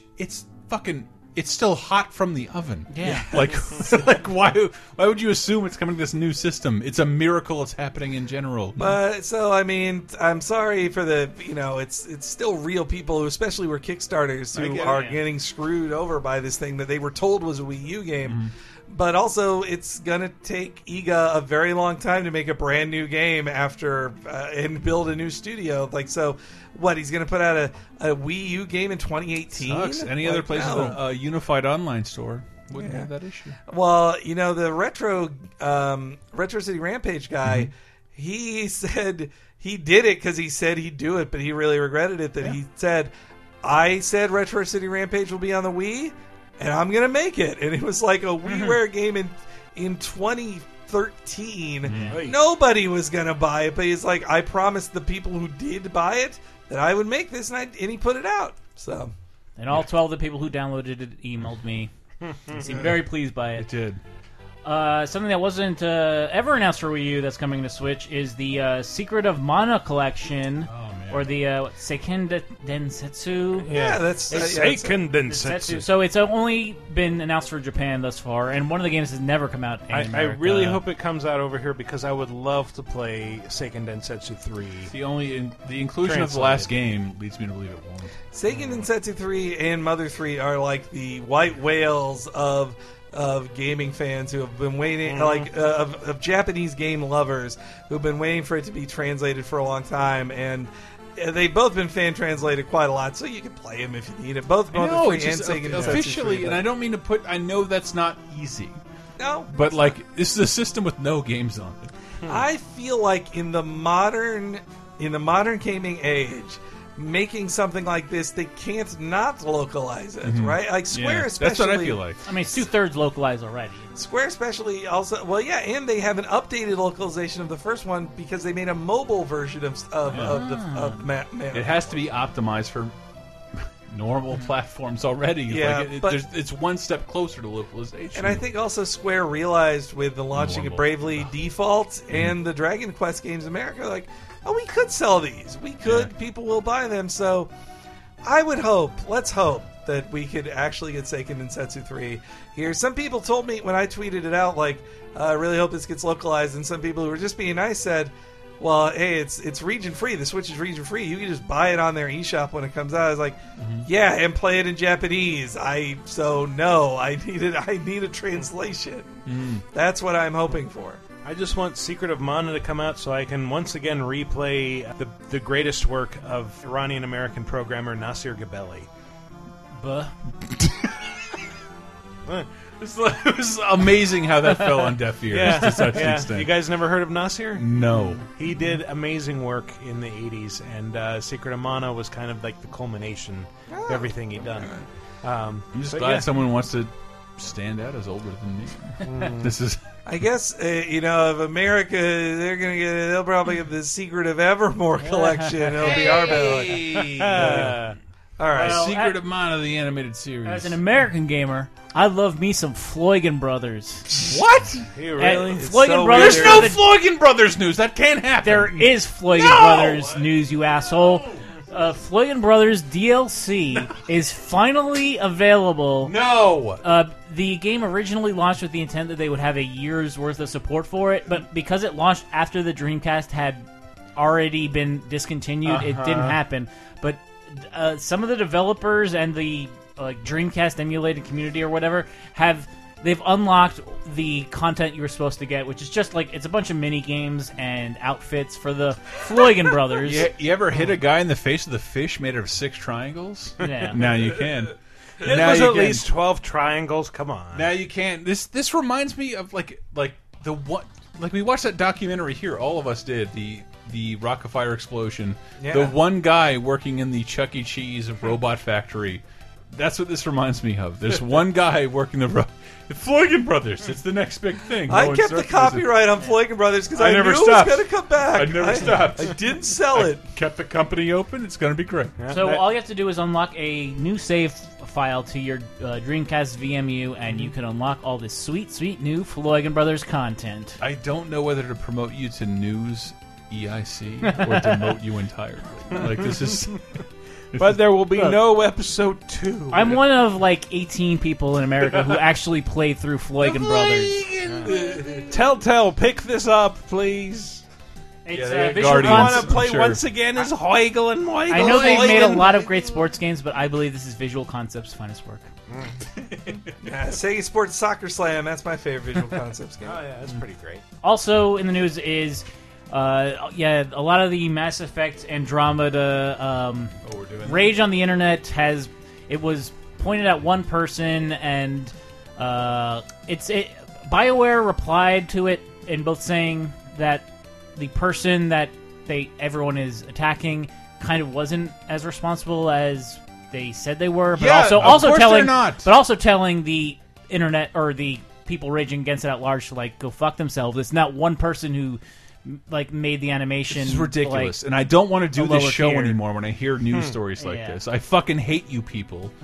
Any of you involved in this, in like rooting for it in any way. Yeah. And like if I look mad and like he hates everything. No, I hate you. I hate you people who did this. If you feel the need to rage against a single person before the game even comes out about the quality of the game that you haven't paid any money for one yet. person designed every aspect of this game. So like, there's a lot mixed up in this. One, I think it is people who they wanted a Mass Effect game to be good, and hearing that it's not good. Wait. So hearing that it's not good, they want to find somebody to blame, and then of course they want to find anybody to blame. Then who do they find? Then a person with a very clear agenda says, "Oh, I found who? A woman." This woman here, just a woman, and they all buy into it. They can all buy into it. A woman like, with a high-level position, which meanwhile, like whatever the fuck Peter Moore was doing 2 months ago. Did this, but they're just like, go attack Peter Moore. But they're just like, a woman ruined my video game. I can buy into that. It's and unbelievable and sad. And I fucking hate this shit, but dude. I don't even want to do this show anymore. But I also think what plays into that too is there are people who just are having mock outrage on it because they hate BioWare in general because they long ago identified BioWare as the SJW developer. So they're just like, well, this is the SJW developer. I hate them anyway. This feeds into the my life is so sad. Yes. I'm going to be a gamer who's more obsessed with gaming games. Or of the gaming community and defending it against you people are gross, and I wish I could fight every one of you personally. I would punch every one of you so hard, and I never want you to forget that when I argue with you, I will beat you up in person. Like, I'm capable of that. I'm bigger than you. And I've fought people before. There's a weird and element I'm tired of this like, shit, and I'm fucking mad. Part of the response that BioWare had, like the part where they said like attacking an individual is unacceptable because when the game all over the board, it fucking is. And they always choose the fucking woman. You weak fuck, pathetic. Edit that out. But bleep it out. Yeah. But you weak, pathetic little shits. I'll fuck you up. I will kill you. The other element that like is weird is I that will murder you. They said in front of your parents. They said it's a former EA employee who was misidentified as a lead. I don't know if that's like petty. Like this person's gone, so fuck bullshit. them. They chose an easy target who wouldn't defend themselves, and they'll do it again. And I'm your target now. I will beat up all of you. Well, I will fuck you up. I will knock you out and suck all of your dicks in front of everybody. So the whole goddamn internet. I mean, this is this cycle. It's the hate machine cycle that happens every time. It's disgusting and pathetic.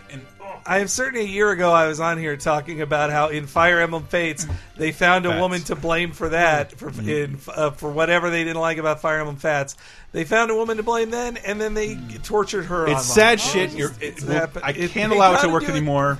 They got to do it every time. They did it with Mighty Number 9. They did it with they did every single time. Yeah. I have no choice but to beat you up and suck your dick. I can't. I wish there was another way around. If anyone's this. going to make a game bad, it's the community manager. But like they do say like it's a former EA employee. Hey, the community is unruly, and I can't get them to listen to reason. Can I please get some input on this game?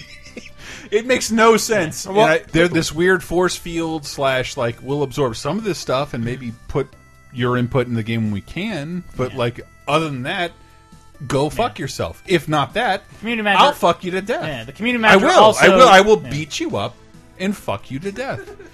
I'm tired of this shit. I'm I liked so it better when tired you were of this just shit. threatening to suck their dicks. I will suck your dick and fuck you to death. Please don't isolate that. How drunk are you? I'm just so fucking sick of this. I don't know how we get past this. Because, like, this is a medium I want to stand up for, and I hate everybody involved with it. But BioWare saying that, like, the person that everyone was raging against is a former EA employee who was misidentified as a lead member of Mass Effect Andromeda's development team.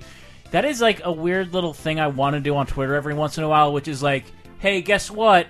I'm the new lead developer on this game. Like, just announcing that I have a new job to everyone on Twitter and waiting for the company to say, no, you aren't. I've been the target of shitty organizations like Gamergate, Yeah. and they will believe anything you tell them, Yeah. as long as it feeds into their rage. Hey, Fuck you, people. I I'm the- swear to God, I will fuck you in the mouth until you suffocate. I'm so tired of these people. Must be like- Every time I read this story, I want to just stop talking Guess about what? games in general. Fuck these people. Guys, I do have an announcement. I'm the new community manager I will on Alfred Chicken 3D. I will put my dick in front of your mouth and fuck everybody else. Unless it's in a watering can, keep it away from me. Why don't we move on? And, Is this me being too crazy? Fuck this shit. You should be mad about this. Yo, And I'm I- fucking I sick of am. this. If I you're am. attack- if you're attacking It's a so single- predictable and sad. I'm so tired of it. Yeah. And in 6, what'll be the next game that does this? Like, what'll be the next major game they get mad about? I don't know. Where What's like, the next we're major just going game to to direct have a this at, woman on set? at a woman who's not going to make jokes on Twitter and like, man, fuck you. I will kill you. I will kill you. I will murder all of you. Come to this place. I'll give you the address. And we'll have to murder do you on so much camera editing. one at a time, you fucking weak, half-ass neckbeard motherfuckers. Come to 6969 420th Avenue, San I'm Francisco, so California. Sick of these people. Community segment time. Last week's question of the week, as you might remember, was what Mass Effect or any other alien creature would you romance? Henry, you weren't here last week. I want to romance fantasy creatures, not Okay, what kind of Someone sent me fantasy the Snoopy creatures? one. Oh my god! Jeez. Wow. Thank you, Chris. Pull that up so quick. It was just on my. It literally was sent to me the moment we're talking about this. That wiped my brain of whatever I was thinking of. An uncircumcised beagle dick Oh, from nice, Charlie nice, Brown's nice. point of view. It was somebody. Well, it you was, can come back to it if you want. Thanks, Dustin. I like the furries in the Fire Emblem Fates. That's my first thought there. All right. So the first responder in the forums was Cody, who said, I'd vote for Kodos, but them Quarians look fine based on Tali's concept art. I'd go with her if Cortana from Halo doesn't count, and yes, life would find a way. I mean, she comes from Earth, so I don't know, if you're willing to find a way to fuck a hologram, good on you. Yeah. I'd say yes, fine. Congratulations. You want to lie down with SEO. Lazarus J781 says, I've tried most of the romances in the Mass Effect games, but I always come back to Jack. I have a thing for tattoos and girls with buzzed or shaved heads. Also, I kind of just want to give her a back rub and tell her everything is going to be fine. I wish I had not let her die so easily. Wait, she's a human. She's not even an alien, right? She sucked. Well, that's because you wanted to keep Miranda around. I did, and they did not. You get white along. bread, plain piece. You didn't see that ass, man. They had some fucking. Angry... We all saw the ass. The camera focused on the ass. I'm just saying, you had this other green Guy Fieri motherfucker with a bad attitude. Like, who am I going to pick? I want the girl on Chuck. Con Ritter said, Tali has my heart. Her charm and mystery was too alluring. Plus, I gave her dick so good she got a cold. It does happen. Like, it literally taking that mask off is like poison to her. Oh, you fucked her to sickness. Not to. Winner 2 said, I'm a Tali kind of guy through and through. Liara got too edgy. Miranda's an ass. Ashley's a space racist. And Samara Morinth gave me the GBs. That's that quirky, modest, adorable bundle of mystery with a brain to match. And that booty deserves a few second looks. Itchy Sunburn said, this is super easy for me. Liara. I loved her character, and she was my main romance in my main playthrough. She was smart, sexy, naive, good-hearted, and had a bit of a dark side. I'm a man of science, so I wasn't turned off by her boring side, but instead liked the levels of conversation you could have with her. And her dark side shows she could get freaky too once you got close to her. Red Rock 963. said, even though I couldn't romance people in Animal Crossing, Mr. Rossetti, I projected upon Red Rock. I had a village in New Leaf that I really liked. I talked to him every day, mailed him presents, mailed him letters, and did all of his quests. Then one day he up and left the village without any indication that he was going to leave. I was heartbroken and ended up quitting the game shortly after that. Rolf the Tiger. If you're reading this, know you broke my heart. And my town will never be the same because of you. You had big joik. You should read the next one, too. Oh, Turkey on Rice says Miranda because 2 words. Dead ass. Let me get the next one. I said a major way said, I wanted to romance Tali from the beginning, but I ended up with Ashley. I dropped her like a bad habit in Mass Effect 2 and went Tali all the way to the end. I loved getting to see the picture of her sans helmet, but got frustrated when it turned out to be literally a stock photo BioWare photoshopped to look like a Quarian. Love that accent, though. I love that, like, I never saw Ashley. And Soren killed her off in the first game. Didn't mean to. Soren 7550 says, my favorite character to romance was Caden Alenko. I know he gets a lot of flack for being a boring human, but I love his romance because of how natural the whole thing comes together. Plus, I really liked how he didn't need fixing. Ashley had space racism and family history. Garrus had issues with CSEC red tape, etc. He's pretty much your rock. Humans in Mass Effect are just like, why am I wasting my time with human sex, man? But is he the only I want to fuck male Blue Play-Doh. bisexual character in that series? Or he can go either way? Yeah. In Andromeda, there's no male bi dudes. Like actually, well, there's a casual encounter, but not a team member who's bi. Who's male. Yeah.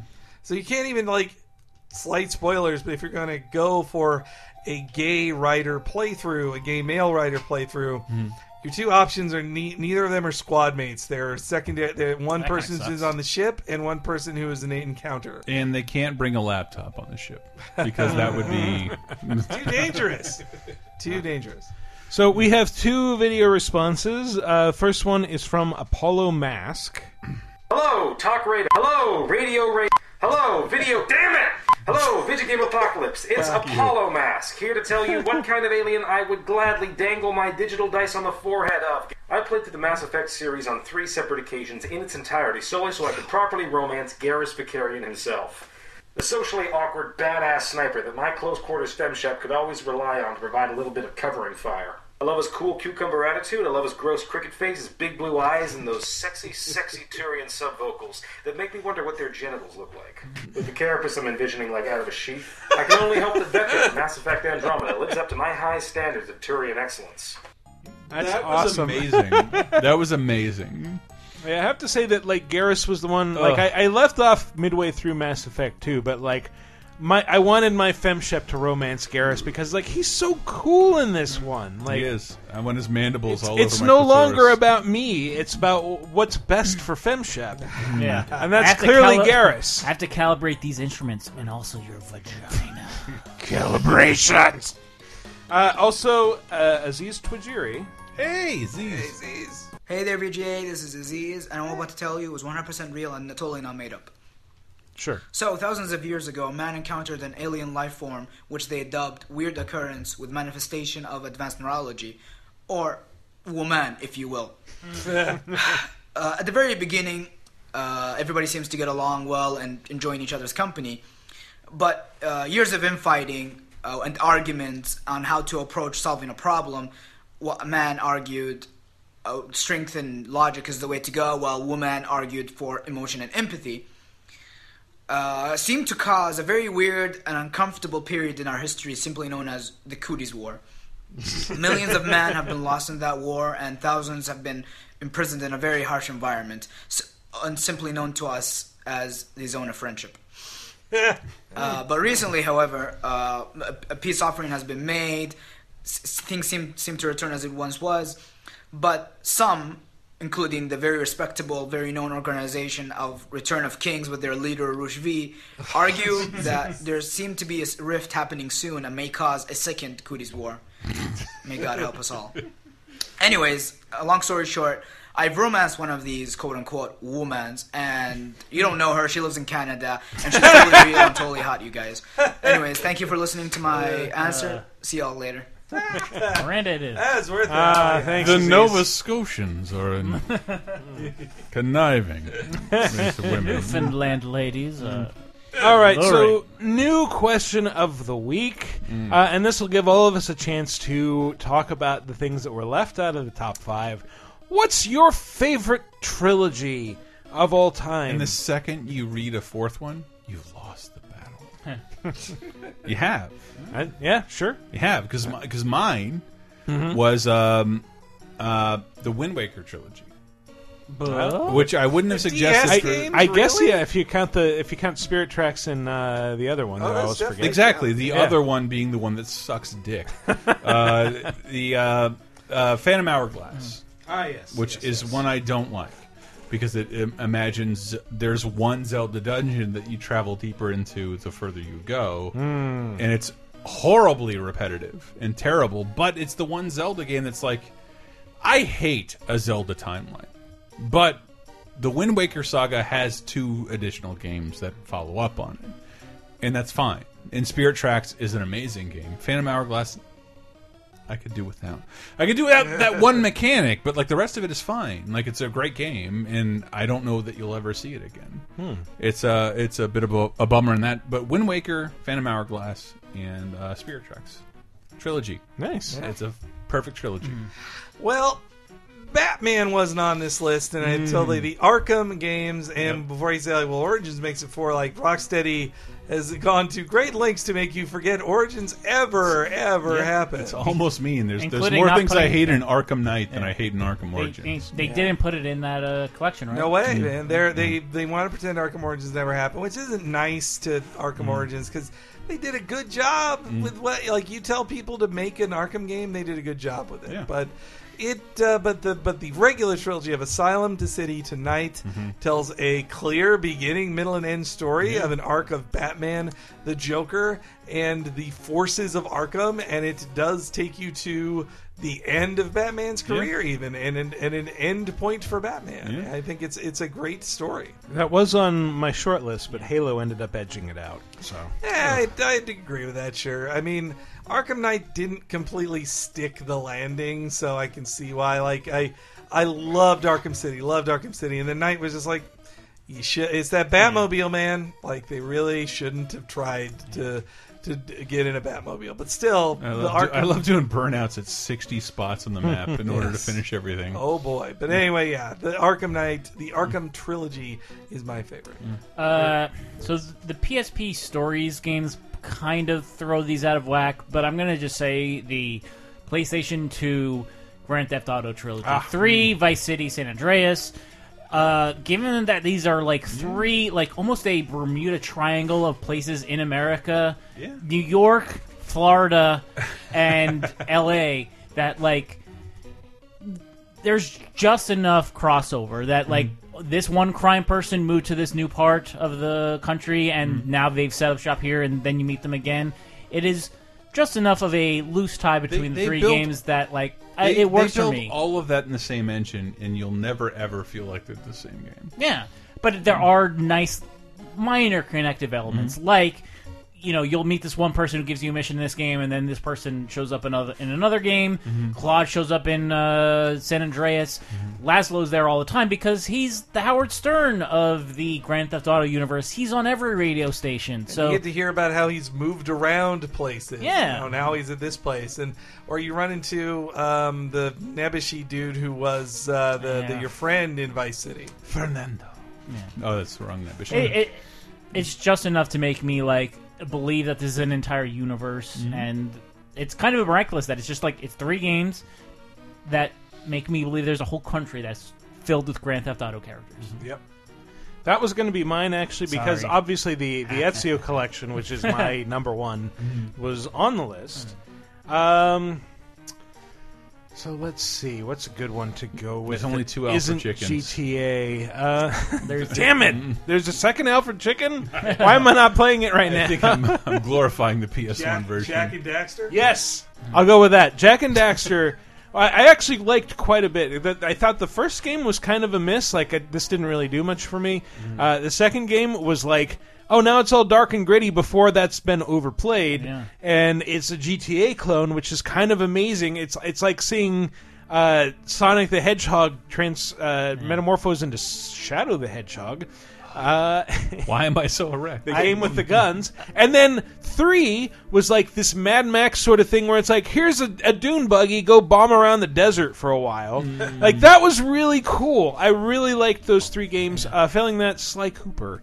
Those 3 games were pretty damn amazing. Like I feel like Sony had this trifecta of trilogies, a trilogy of trilogies, if you will, in Sly Cooper, Ratchet and Clank, and Jak. They were all amazing, and your life is poorer if you haven't played them all. I was playing the real games on the Nintendo system, so I didn't play those. Yeah. So, what is your favorite trilogy of all time? Let us know. Go to lasertimepodcast.com/forums. Whoever starts the forum thread by asking and answering the question gets read first on next week's show. Alternately, you can answer under the comments for episode 206 on VidjagameApocalypse.com. I'm just gonna say, be creative with this. Like, Yes. even if it they're just tenuously connected. Yeah. Tell us about it. Like Love to we hear it. kind of did a tenuous connection with the Metal Gear games. Like, if you think of like a trilogy that is like thematically linked but not chronologically linked, that's fine. Yeah. Anyway, that's been our show. Let's go out with some plugs. Hank, you're the guest. What do you got? Well, if you want to see my review of Mass Effect Andromeda and other works I've done in the last, it was 8 months now, go to fandom.com. Fandom.com, the website I work for and write about games every day, or star in videos even talking about things that aren't games, like, is Terminator canceled? Or is it reborn again? Who knows?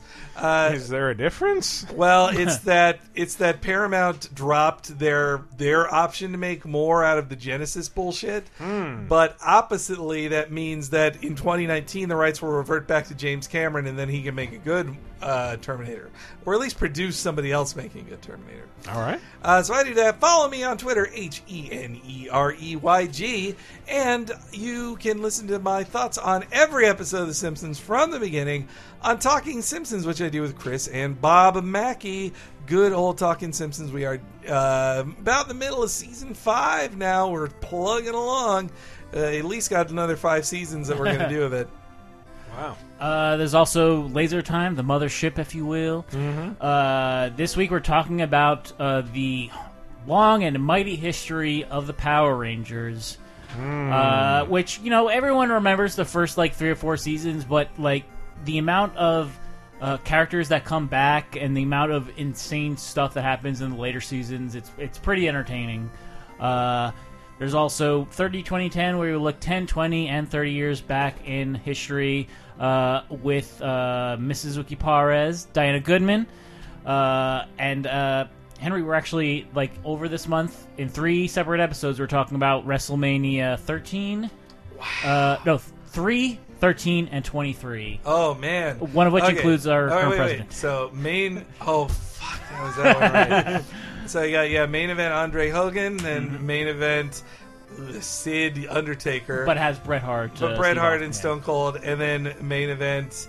No, don't tell me. The main event... All right, so 23... was it Cena Triple H? Cena, Shawn Michaels. Oh, Cena Michaels. But everyone remembers that President Donald Trump plays a major part in WrestleMania 10 years before Battle of the Billionaires. 10 years before he runs this country. But yes, if that wrestling talk didn't depress you, Patreon is also... We have patreon.com/lasertime. We have a weekly bonus show, Bonus Time. We have at least 2 movie commentaries per month. We are actually going to be doing Raising Arizona this upcoming Monday. But it's also the home of it's also the home of Cheap Popcast, the pro wrestling podcast, where we'll talk about WrestleMania 33 soon. Hopefully, no future presidents are taking part in that. I'll say one thing about Power Rangers. It was the foundation of the only family circus punchline I've ever remembered. What? Which is, "Hey Mom, want to play Mighty Morphin Power Rangers? No thanks, I'd rather be a Mighty Morphin Flower Arranger." See, I made it funny! I'm better than Jeff Keane! Fuck you, man! Man, you just stomped out of the room and I can see a dotted line following me. All right, well, Chris isn't here, so he clearly has nothing to plug. Did you say Patreon already? Patreon.com/LaserTime. All right, that's been our show. Thanks for listening, everybody. We'll see you next week.